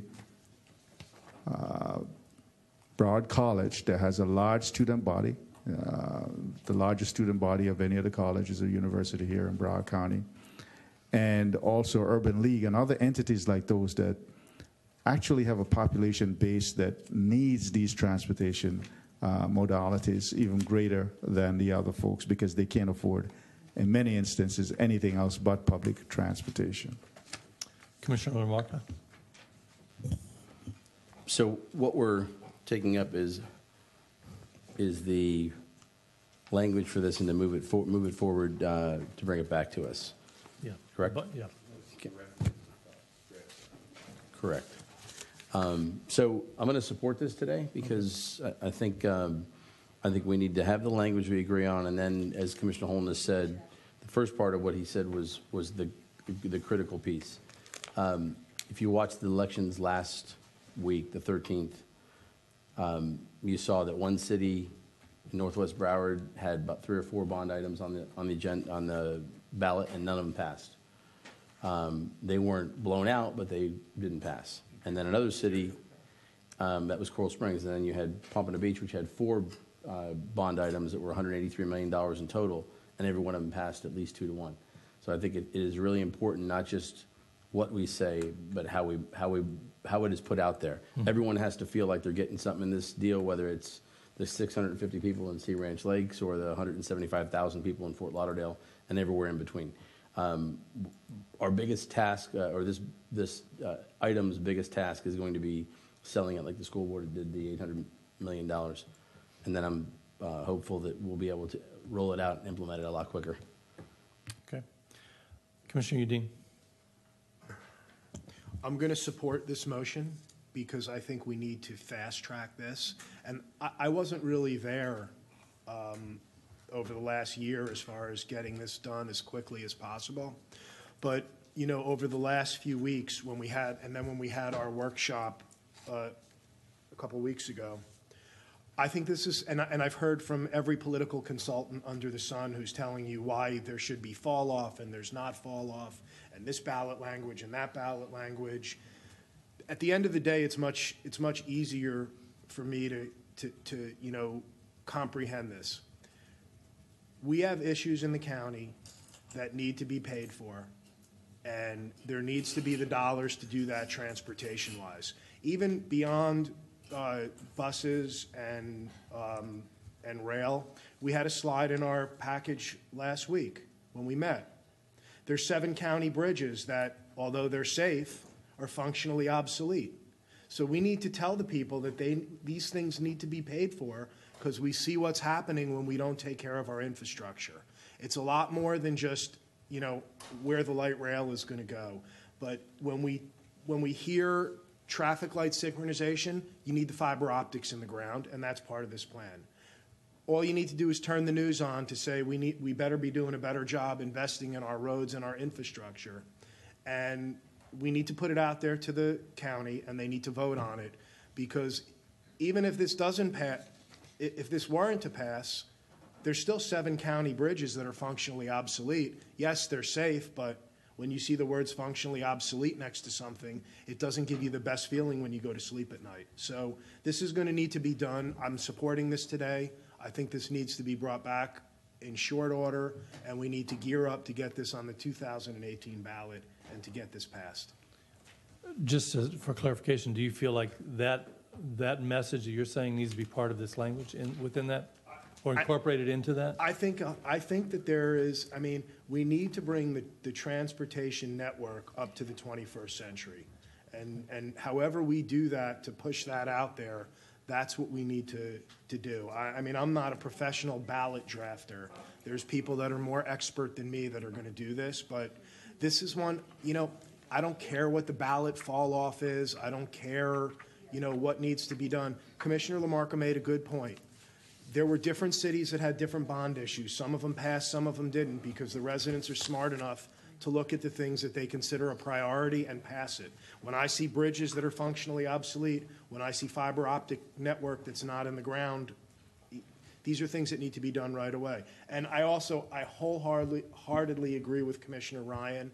The oversight part of this is, as far as I'm concerned, an equally important component to sell this to the public. So I'll support it with that. And I'm going to go back to one thing. When you're looking at the ballot language itself, and you're seeing, are there things, and I think this is what we're at, I think we need to, if we're trying to help you out on drafting, is there anything in there that you would take out or put in, and you know, like if you're trying to put bridges in, is there something you might take out? And with that, I'm going to go to Commissioner Rich.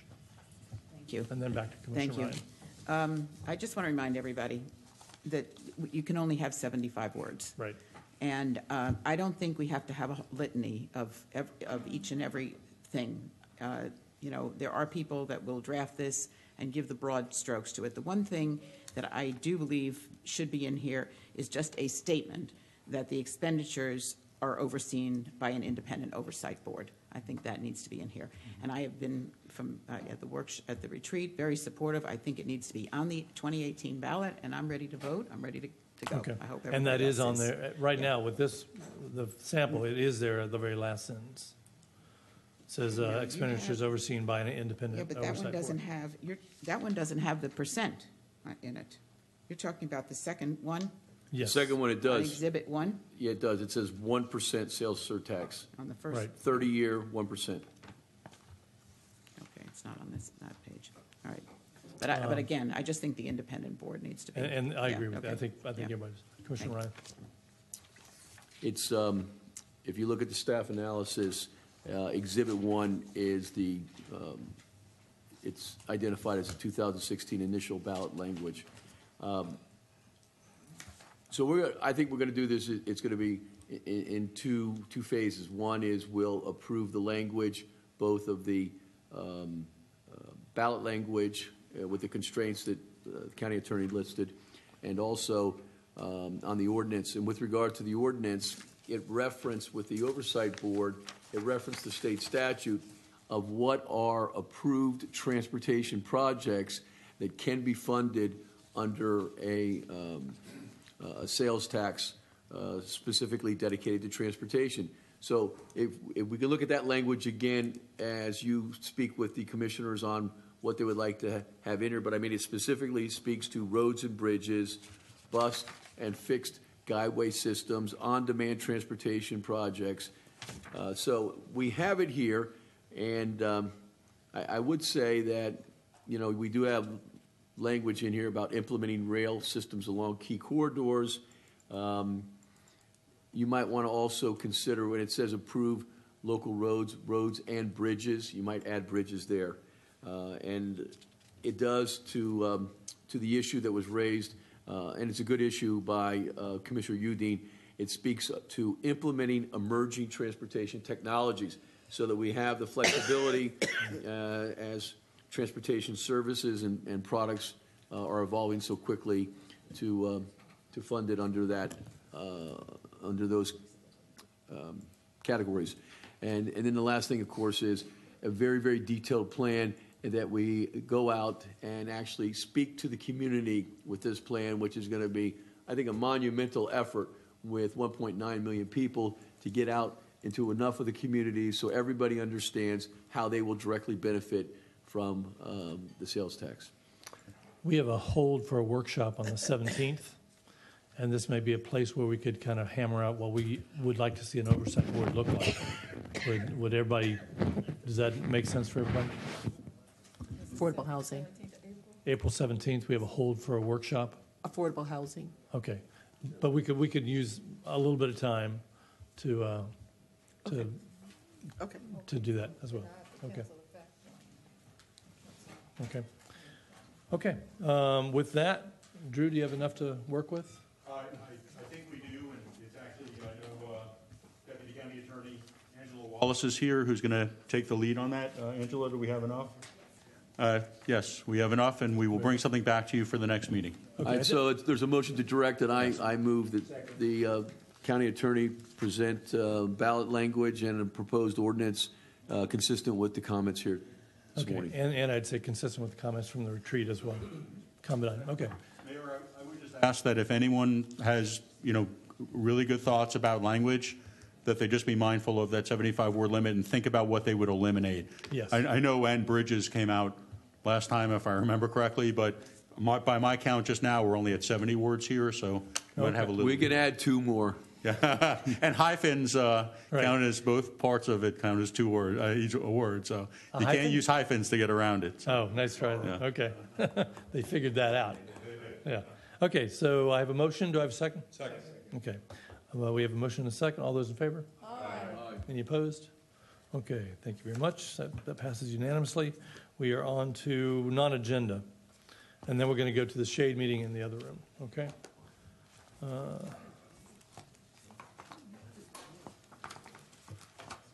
Great job. Are you amazed? Awesome job. Flabbergasted. And you know what? If you were quiet earlier, we would have been on. We would have been done. We got to do something here to do our job. All right. Okay, real quick. Work on time. Yeah. First of all, I just want to start off. I thought the retreat went very well. I thought there was a lot of good discussion there, and I want to thank staff and those boards that we don't get a chance to hear from very often.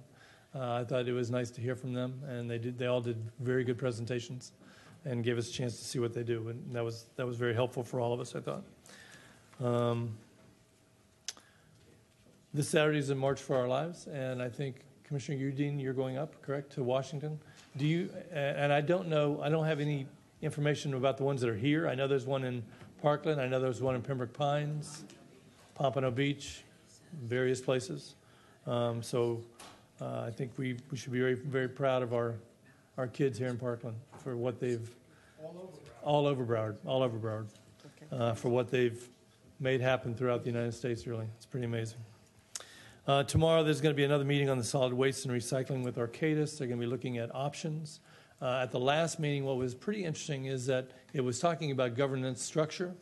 And what I was seeing was most of the cities walking out of there kind of thinking they had done a very good job showing various possibilities of governance structure. But I was seeing it kind of falling between looking at a dependent district and an independent district, how those might play out. And I guess my request to Drew would be if there's a way for your staff to be able to illustrate to us exactly what that would mean in terms of control, all those kind of things, so that we have a good understanding of that.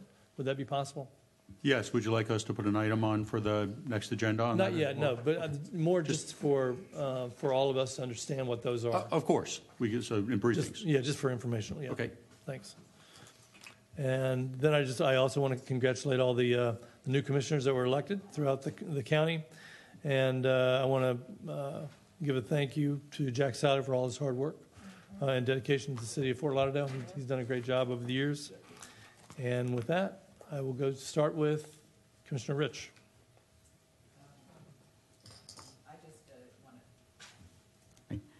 I just want to reiterate again how incredibly awesome the young people are at Marjorie Stoneman Douglas. Everywhere you turn, these young people are taking the lead. And I know, people think about the fact that adults are supposed to take the lead, but in this case, the children have taken over. And from 60 Minutes the other night, I mean, it's just amazing. And for me, it just is an incredible opportunity to talk also about our public education system and how the incredible education that young people receive in our schools. Commissioner Udine. Just quickly, I had the chance to spend Friday afternoon at the airport with Mark Gale. He took us on it was pre-planned, but it served to be very convenient with everything that's been going on lately in the news between the bridge collapsing by the construction company that's out working at the airport and the whole concept of after-action reports and whatnot. They're doing it right at the airport because I was just in the Emergency Operations Center. If you guys haven't been there, head over there and check out what Mark Gale has done with the new Emergency Operations Center in the airport. It's amazing, and it's really worth taking a look at. And I thought that it was after the issue that happened at FLL last January, I was pleased that the airport hired an independent outside person. There were no holds barred. Give us everything that you have, and Mark Gale took that and he's implementing that one by one into the future. And I'm just hopeful that, because I know we've spoken, and I'm hopeful that we can hire that same type of after-action hire sooner rather than later on this Douglas thing, so that we can do that. And I mean, I'd really like to see the company or person selected within the next 24 or 48 hours, and then we can work on the scope or whatever needs to be done so that we can move that forward. Thank you. Commissioner Ryan. No comments. Vice Mayor Bogan. Wow. He's trying to get to lunch. Real quickly on the bridge design, Bertha, there's the company about the bridge, they're working for us at the airport? Yes. Are we curious to make sure that what happened in Miami doesn't happen in Broward? Are we doing anything? Is there anything that we can do? Or Well, Absolutely. concerning? Basically, what we're doing we wanted to clarify how our projects were built, meaning the construction methodology that we use and the significant amount of oversight that we have on our projects. Hopefully we'll learn a lot more after there's a determination of specifically what happened at that bridge, because right now we don't know. There's a lot of speculation, but we're on it. With respect to the investigation that we authorized a couple weeks ago, have we hired anybody yet to start our investigation? We have not hired anyone yet, but we're prepared to. Do you know when we'll be hiring somebody to start that? So I had a conversation earlier. My goal initially was to make sure that the participants on the task force had at least a look-see of who we looked at, who we interviewed, and weigh in. But there's been some conversation about maybe moving forward and letting them, the members of the task force, sort of work out the scope. So I'm happy to share that. I'll get you. This is something in the near future, do you think? Yes. Okay. Absolutely. And then I just wanted to tell my commissioners, we're going to be announcing something tomorrow about that has to do with the students. It's a organization that's coming out with. I worked with the alumni, and according to our county attorney, I'm not really allowed to get my fellow commissioners involved in it. And but correct, county attorney. Just say yes or no. Yes. Thank you. All right. So I just that's it. No. We have over 25 elected officials involved, so I'm excited about it tomorrow. Anyway. Commissioner Sharif? You don't. Actually, I can't take another thing, so I'm good with that. I just wanted to mention that Broward County's Office of Economic and Small Business Development has launched a 12-month Team Up Broward Mentor Protege pilot program to encourage and motivate prime contractors to help Broward certified small businesses enhance their ability to perform successfully on Broward County contracts and subcontracts. This pilot program targets proteges in the construction and professional services industries based on outcomes and lessons learned. Future programs may include firms in the contracts or business services, commodities, and concessions industries. Also, the Cultural Division, ArtServe, Inc., and the Community Partnership for Arts and Culture invite artists and creative professionals of all disciplines to boost business practices, develop marketing skills, and strengthen sales at the artist as an entrepreneur AEI on 4 consecutive Saturdays in June, with 20 individual classes led by South Florida's top-ranking arts practitioners and industry professionals. The 2018 AEI seminar offers dynamic presentations, panels, and interactive workshops tailored to today's creative marketplace. All sessions will be held at ArtServe's Auditorium at 1350 East Sunrise Boulevard in Fort Lauderdale. And other than that, Mayor, I attended a number of events, but the Jazz in the Gardens is an event that I wanted to bring up because this is an event that is on its 13th year. We did it this weekend. It went from 1,500 participants 13 years ago to 65,000 count this year. Broward County has been sponsoring that event through the CVB. It is growing. We have a sponsor area that has become very popular.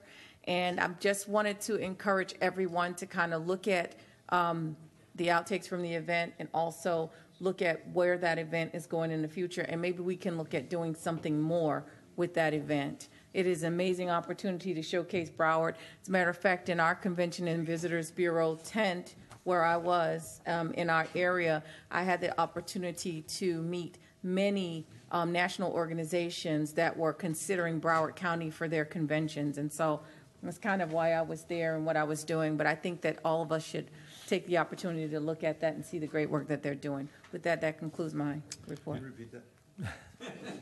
Commissioner LaMarca? Over or under? Thank you, Mayor. I wanted to, watching all these things unfold on national TV and the attention that's been paid to our students is tremendous. But obviously, this whole issue is still developing, and we're going to find out a lot more, and we are finding a lot more day by day of what the history was leading up to this event. And so far, what I've learned is not what I want to learn. It's not that everyone did as much as they could to prevent something like this from happening. While we were sitting up here, there was a shooting in a school in Maryland. There were a couple of students injured. I don't think any were fatalities, but the shooter is no longer with us, and that mentioned that the law enforcement was there. I think a lot of people in this community have a real deep introspection to do, really in the entire country's community, as to how we stop things like this from happening, whether that's what our legislature did with respect to the physical investment in schools and what we need to do here locally in those schools. You know, somebody said to me, well, do you want kids to go to school in a prison? I said, well, I don't know if you've flown out of the airport lately, but, you know, you have to take your shoes off, you take your belt off, you have to go through machines. You know, it is, we're in a place where if you want to have the conversation about how people are doing these terrible things or what they're using to do these terrible things, you damn well better be ready to have the conversation about what we're doing with watching what people are doing, dealing with the people, the whole person, and then making sure that we have the best equipment and resources we can to prevent it. That being said, I want to wish everyone a happy. We won't meet next week, so a happy Good Friday, Passover, and Easter. Commissioner Holmes? Yes, this Wednesday, tomorrow, I'll be at a groundbreaking ceremony for 20 new homes in the Broward Municipal Service District, that's the unincorporated area. 5 nonprofit organizations that provide affordable housing will build 20 new homes in the BMSD. The entities are Neighborhood Housing Service of South Florida, Homes, BAND, Liberia Development Corp., Sunrise City CHDO, Chodo. These homes will either be 3 bedrooms or 4 bedrooms with 2-car garage, so they're going to help to enhance and lift this neighborhood up. There will be owner-occupied homes also. I want to thank our housing department for great work in helping to make this, and our county staff for really seeing that we get this done. This past weekend, Saturday and Sunday, I was at the Lord Hill Mall at our citizenship drive. Thanks to you here for allowing the county to be a sponsor so that I can work on this fully with my staff in my office. I want to thank them and thank those here who helped. In fact, Commissioner Udine actually came out to one a couple of months ago. We processed over 160 people between Saturday and Sunday, and 100 completed applications ready and in the mail. So that was really a good feeling. It was very well organized. Thanks to all those who came out to help. Florida Immigrant Coalition has been a great supporter. They help us bring the computers and volunteers and provide infrastructure. Lord Hill Mall provides the space. Caribbean Bar Association was out in full numbers this weekend. One of the honorees this morning of the Shiras, Attorney Jackie Powell, who's also a candidate for judge, and H. James Curry, are mainstays at our event. The next event will be April 21st and 22nd from 10 a.m. to 3 p.m. at the Lord Hill Mall, and that's at 1267 North State Road 7 in Lord Hill 33313. And for more information, you may call 954-637-3872. And happy Easter to everyone. Okay. Commissioner Geller? Thank you, Mr. Mayor. First, glad being back. I enjoyed working with our lobbying team in Tallahassee. We have some very good lobbyists up there. I have just been elected to succeed you, Mr. Mayor, as chair of the Broward Water Board. Want to comment on the retreat. It was excellent. It gives us an opportunity to really discuss issues which we never have up here. And, you know, I thought that was very useful so we could do the important give and take. We had received a non-agenda item about the State Constitution Revisions Commission.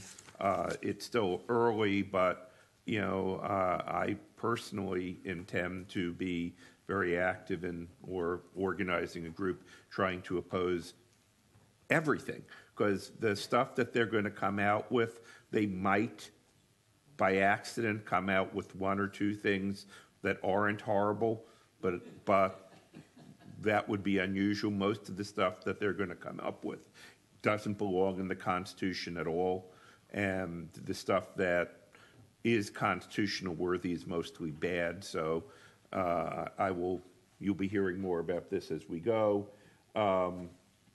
In reference to the discussion on the investigation, that the independent look that we're doing, I've been under the impression that the people that we're going to hire are not going to be doing their own independent analysis, going out, interviewing people, things like that, on the after action report, but rather are going to be doing what I would term a meta-analysis, which are they're going to wait and see all of we're going to get reports pretty quickly from FDLE, from sheriff, from school board, and I've been under the understanding that they're going to be waiting and looking at these reports as opposed to adding another fifth or sixth or seventh layer of people interviewing the same people.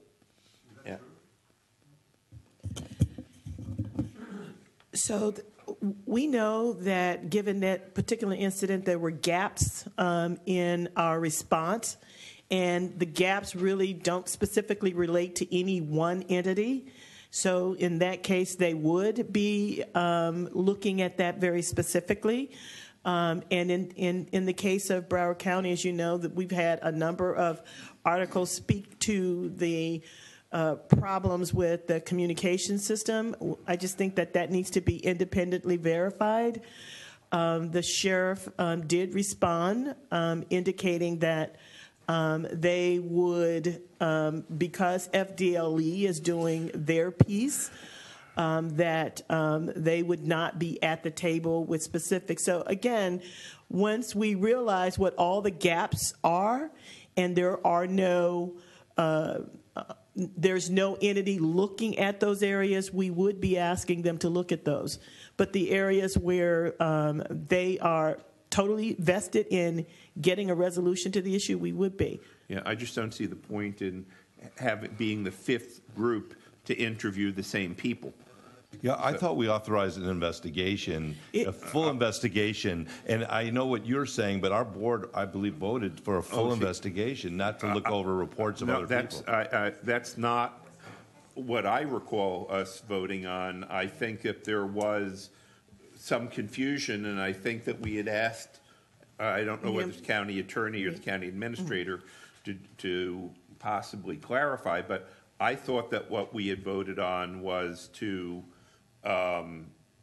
do a after-action investigation or report, but I have been under the impression that this would be more of a meta-analysis with the fill-in information. If, based on the review of the first four, we find that there's an area that they haven't looked at, correct, that's something we would do. But I did not think we were hiring investigators to go out and interview the same people. What four others are doing investigations? Well, I know you've got FDLE, and I said four, that's random number. I know FDLE is doing it. I'm sure that the school board is doing one. And I know that there's a number of investigations out there. I was not under the impression we were hiring investigators to go out and interview the same people. I think the board should chime in, because I was under a different investigation. I thought we were doing something much different than that. I saw the school board said that they were going to hire an independent company and pay $60,000 to look at the transcripts and the different issues within the school. I thought that's what they were supposed to do. I thought that's what the school board staff down in the glass building over there, where there's quite a few people, were supposed to do. I know that FDLE was ordered to look at BSO and their different things, but there's nobody that's coming in with the comprehensive look at everything. And by everything, I include Broward County. That we need to be Everything should be looked at on this. There's no group that's going to look at this from an overall point of view. And when we spoke about this last time, this needs to be, because no one's going to believe any of these investigations that are coming from these independent little groups. They're all in CYA mode right now. And that's why nothing is really being done. And you got the northwest part of the county here still on major edge. That there's things that need to be done, and there's things that need to be done by an independent outside expert with the gravitas to come in here and look at this. And every one of these departments, no matter what they say in these letters that they're spitting back to us, are going to participate in this. Because if they don't, it's really says something to the county. I could care less what these letters come back from these other agencies, whether they're participating or not. Trust me, they're participating in this. Because if not, that's going to be what the report's going to say. And when that happens, Katie bar the door as this thing goes forward. They all need to participate. There's plenty of issues that can go around here. But the northwest part of this county deserves a response and deserves an investigation so that this doesn't happen again. And there's only one group that seems to be able to do this, and that's us. We're the only ones that really aren't conflicted in this. And it should be done. And if we and we're the ones with the moral authority to do this. We fund the sheriff's department. Everybody thinks that we're responsible for all this stuff anyway. We need to do this, and that's what I thought we were voting on. I didn't think it was unclear at all last go-round. Commissioner Ryan, then Commissioner Rich. We were in a conceptual agreement when we discussed this. I guess it was, 2 weeks ago. We were going to hire a nationally recognized consultant. We had various recommendations. I had myself mentioned the West Point School of Counterterrorism, and there were other experts out there, and I hope you're considering them among the experts that you're going to look at. And it was going to be more comprehensive than just what occurred at that one school on that afternoon, but more of what leads to this happening any place where people gather. And we have many, many venues in Broward County that could have some level of exposure. So we were going to look at the specific incident, but grow out from there what would be best practices for security of county infrastructure and the community in general. That's where I thought we were headed. Commissioner Rich. Thank you. Well, I'm one of those people that did not think that we were going to do this entire investigation ourselves. And at the Broward Workshop the other day, at their big event, the superintendent stood up and talked about having already committed and hired an independent group to come in, and they'll have the report by June. I think that each of these agencies are going to have outside people that are going to be doing, just like FDLE and whoever will be doing Department of Children and Families. The governor's already talked about that.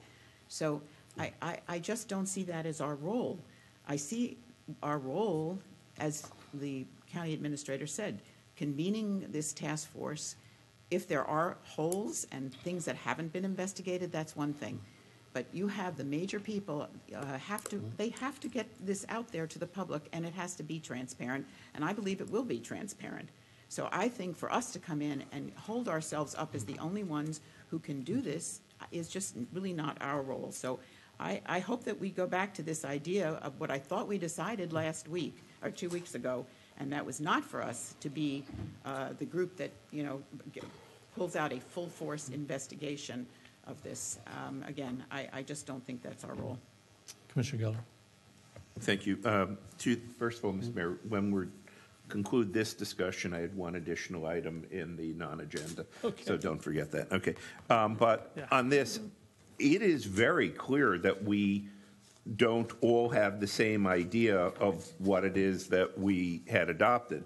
I know I had discussed with the county administrator my view of what it was, and I think she and I were in accord. But, whatever it is, clearly, I don't think we're in agreement. I agree with Senator Rich. I also agree with Commissioner Ryan. in reference to what they were saying, and I agree with Commissioner Udine in reference to the people in the Northwest and the entire county do deserve a clear answer. It is, and I don't, with all due respect to BSO, the school board, FDLE, children, family, whoever, I agree. I don't trust any one of them is going to give a completely impartial report. It's impossible to do so when you're judging yourself. I'm not blaming any of them. I think if there does need to be an overall independent review, I think the question, and where we may or may not be disagreeing, is I didn't think that we were going to be hiring somebody to go out and take testimony from people when they will already have given their testimony to multiple other people. The impression that I was under, and again, we're all clearly different ones, is that there's going to be at least 3 or 4, for all I know, there may be 5 or 6 reports, that we were going to be waiting largely until they're concluded and then try and synthesize them, come up with a comprehensive report based on all of the testimony, where we'd be requesting the transcripts from all of the others of who they spoke with, what they had to say, that there would then be a synthesis if they needed, like I said, typically referred to as a meta-analysis, which is an analysis of the analyses. And then based on that, if there was any additional testimony necessary, I presume they could do that. And thereafter, this task force that we're appointing would be looking at everything and coming up, as Commissioner Ryan said, with recommendations for the future. Can I make now, a that's suggestion? what I thought, and let's have a discussion if we need to. No, Vice Mayor Bogan. wait. We have a shade meeting coming up at 12:30. Is it possible for Ms. Henry and her office to get together with each of us as a commissioners, each of the commission offices, to explain and for us to understand what Commissioner Udine's motion was all about? Because I was clear on what he wanted, and I was in support of that, and I really have no desire to sit here and go over this whole thing again after we went through this already. Wait. I was recognized. Wait, I was recognized. Stop. And then Vice Mayor Bogan, then Commissioner Holness, then Commissioner Look, the mere fact that Commissioner Geller says it's impossible to get an impartial, that says it all. We are the only neutral party here.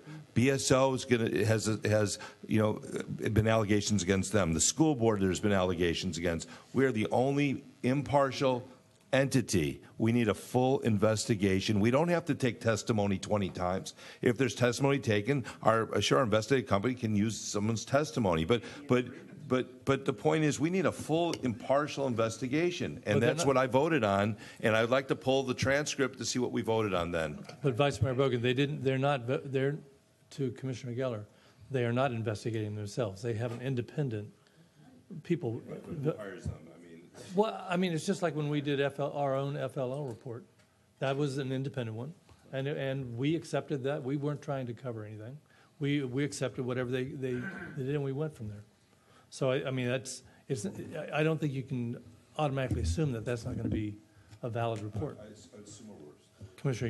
Commissioner Udine. When FLL took place, there were 2 independent reports done. There was a report done by the sheriff's office, and then there was a report done by the independent expert that we hired.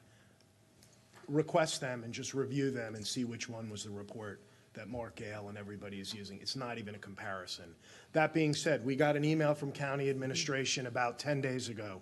They had interviewed Louis Free. They had interviewed, I think it was Tridata was one of the ones that did after one of them. They knew what they were looking for there. The professional that does this is the one that's going to answer all these questions up here. I'm not a professional in mass casualty investigations. Either are my 8 friends up here that are working here with me. We need a high-level person to look at this, to bring some credibility back to how this was handled all along the way, even with the county, the city, whoever's involved. This needs to be looked at. This needs to be done the right way. I thought we voted on that. We've started to interview 2 of those firms like that, and my understanding was that this was happening imminently. I don't even know why it hadn't happened already, but I respect what county administration understood.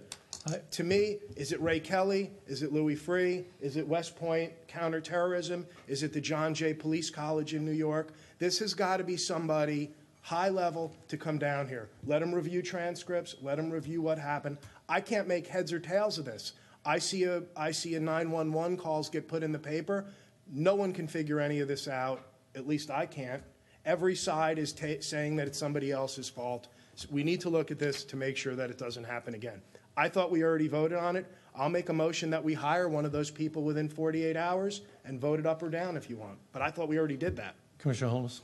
Yeah, I think listening to my colleagues here, you're pretty much saying the same thing, okay, in different ways, okay? So the situation is this. We hire someone who will look at this whole thing, where there's already reports, review those, and if they need to do more work, to do more investigation, they do. That's simple. But I think that is different. People are looking at this slightly different. Because I know when I brought it up initially at the workshop, I was looking at a synthesis of being able to pull. But that's a part of it. I know it's a part of it, and recognizing that there are going to be gaps. DCF's not doing a report. FDLE is. School board is. Those that are doing it, there's no point in trying to out FDLE. We're not going to do it. We should look at those reports as those are going to probably be that's a valid report. I think the way the school board's going about it, that's going to be a valid report. Those places where there isn't one, having to do with our own call system, those things, absolutely. We need a full, exactly what Commissioner Udine and Vice Mayor Bogan's talking about, full part. But this is a blend.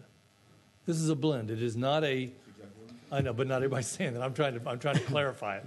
But it is a blend. It is not one company trying to go and do all of it. And that that's okay.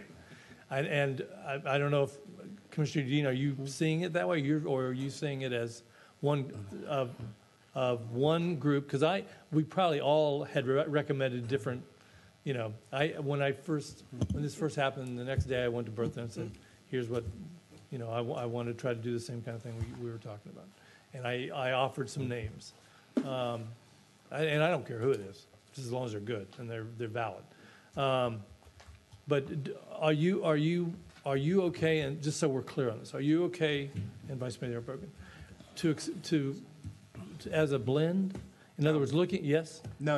Okay. See, that's what I'm saying. He's not. That's what I'm saying. So what I'm saying is, you're one to do a whole investigation. Absolutely. So you're going to be doing right next to FDLE. They can use the material from FDLE. The statements are already given. They can use. There needs to be, and I don't know how the right way to do an investigation is. You're saying this blended of all the different agencies. Maybe that's the right way, and maybe that's what the expert's going to say.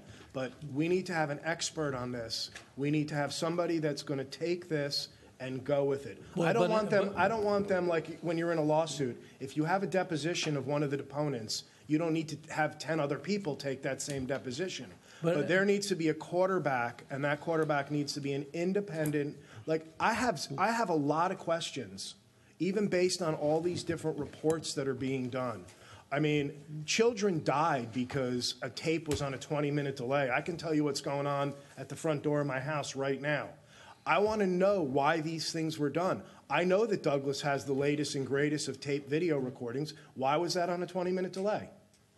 And I don't need, what is FDLE going to tell me on that? No, but the school board is doing a $60,000 investigation into this student's transcripts and reports. They're not doing a comprehensive investigation. What did the airport after action report cost us? About $250,000. But you know what? It's done right. And I went there and looked at that airport emergency operations center, and that facility is done correctly. There's experts that do this. None of us are those experts. We should hire that expert. But we have to give them the scope. In other words, if we don't give them the scope, if we don't give them the scope, I don't think it's going to be wide open. I don't know what the scope is. So you kept saying blend, and I appreciate that was your vision of it. When I was on the phone and heard Commissioner Udine, he mentioned former FBI director. He mentioned former police commissioner. Mention was of West Point. I've since had the opportunity to speak with the folks from the Police Foundation out of Washington, D.C., a nonprofit. They did the Pulse event, and they did San Bernardino, and they looked at everything. We're not going to tell them. We can't give them a scope. We need to say, look, come sit down with us. Tell us what you think we need to do. Now the former FBI director, he gave his number, and that was okay. Well, we'll move on from there. But only they will know what needs to be looked at. Now, as Commissioner said, they may not have to take statements. They may have to take evidence of those types of things more than once. That's fine. But they're going to know what they need to look at. They're going to work alongside FDLE. I have the utmost respect for, and spend a lot of time if somebody has something negative to say about our superintendent, defending him. But what I heard at the Broward workshop last Friday was not what I wanted to hear. It wasn't defending the Promise program when 17 kids are dead didn't help me.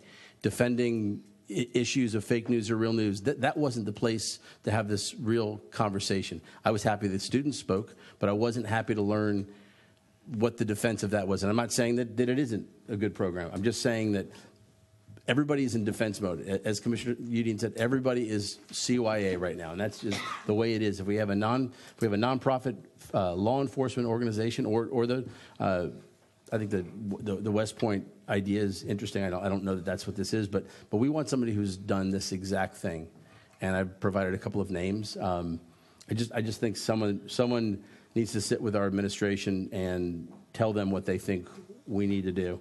We can't tell them that. In other words, I know what you're going for. This would be great if we could say, well, look, we need to build a building. Here's the specs. Go build it. We don't know. We don't know what the building's supposed to look like at the end of the day. We just had a massacre in our community, so they need to tell us what we need to do. I think they're going to tell. Here's what I think they're going to tell you. We can do it all, and we'll do everything, and then it's like there's no end to a. It's like hiring a special counsel. It becomes a wide open, and you're going to be talking $10-20 million. Pulse, San Bernardino was $150,000. Pulse was, I think, $200,000. And that's maybe not too many. Those are fees. Those aren't, and it's a nonprofit, so they're basically fees. So I think Commissioner Holness, Mayor, I think Commissioner Holness said it right. I think I'm hearing both of you, and I apologize if I have not articulately laid out how we're approaching this, but I think the best way to do this is to get you the approach from the providers and the approach that you're most comfortable with, then we'll move forward with that. And I'm happy to meet with each of you to do that. Okay. All right. Everybody okay with that? You want to finish your non-agenda? Wait a minute. We're going to a shade meeting in just a second. I was just going to congratulate Commissioner Ryan, who I don't see here, on the wedding of his daughter this weekend. Oh. Tim. You have a chance. Okay, we're going to... Mayor, just yes. real quick. Hold on, wait. Everybody sit back. Just real quick. Senator Geller raised the issue of Proposal 13 from the Constitution Revision Commission. But if you look at that memo, what the sponsor of that amendment said was, well, I've heard from staff, but I haven't heard from the county commission, and I think that is significant. We talked about this at the retreat, but I think it's significant that we at least ask the board if it's okay if you could send something on their behalf to let at least the members of that review committee know that this is not just an administration issue, that the board, because of our home rule authority, would oppose that. Commissioner Rich? I'd like to make a motion that we send communication to the Constitutional Revision Commission and whoever else needs to be notified that why we oppose this. Why we oppose this? Why we oppose, yes. Okay, we have a motion and a second. What did she say? Can we do this on that? Okay. All those in favor? Aye. Any opposed? Okay, that passes unanimously. All right, we are now on item 73. The county attorney will read a brief statement, and after that statement, we will move to the meeting of the Broward County Commission to room 430 for the open and closed portions of the attorney-client meeting. We will afterwards consider item 74 in room 430. So just to be clear, the open portion of this meeting, item 74, will be in 4:30, right? We won't be coming back here. Right. I have requested a closed attorney-client meeting seeking guidance regarding settlement negotiations related to Shaw Farms and Land Company of Florida, LLC, and Danny Place, LLC, v. Broward County et al., 17th Judicial Circuit Court case number 15-011648, paren 09, close paren, and Broward County v. Old Republic General Insurance Corp., United States District Court, Southern District of Florida, case number 17 CV 62561-Ungaro.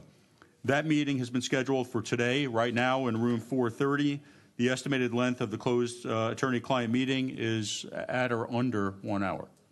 Is that with lunch or not? There's lunch. Okay, we're going to room 430 right now. 430.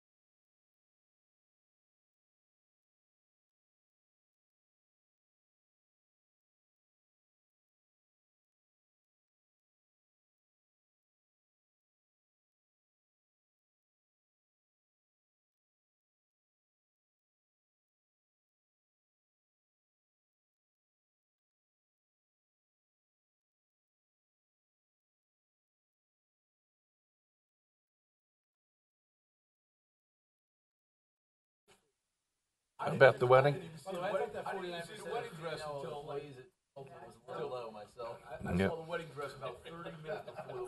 Okay. Yes, tell us about the groom. Mike Kerr. You said he was a nice Getting guy. married.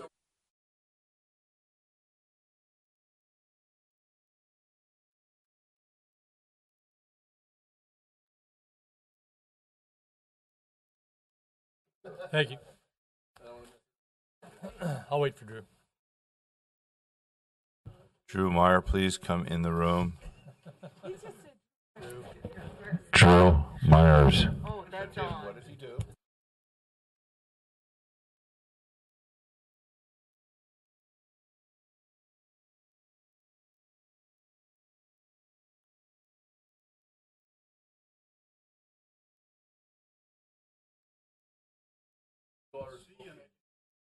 All right.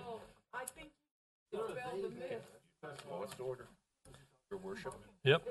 Okay, we're going to open up the meeting again here. Oh, I need to hold on.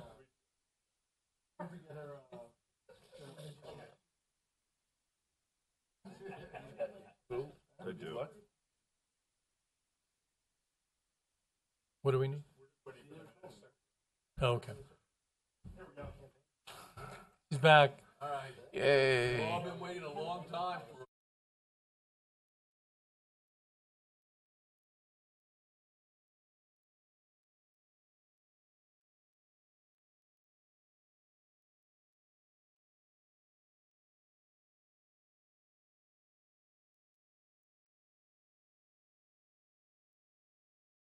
Going to open this back up. We have one item remaining, item number 74, and I'm going to call on Commissioner Geller. Thank you, Mr. Mayor. As the county commissioner who attended these mediation proceedings, I'd like to move that we approve item 74. I would like to add some detail to the proposed motion. Part A would remain the same. Part B, most of it would be the same, but there are some moving pieces, and they will need to be addressed over the next few days. So therefore, the proposed motion reads as follows.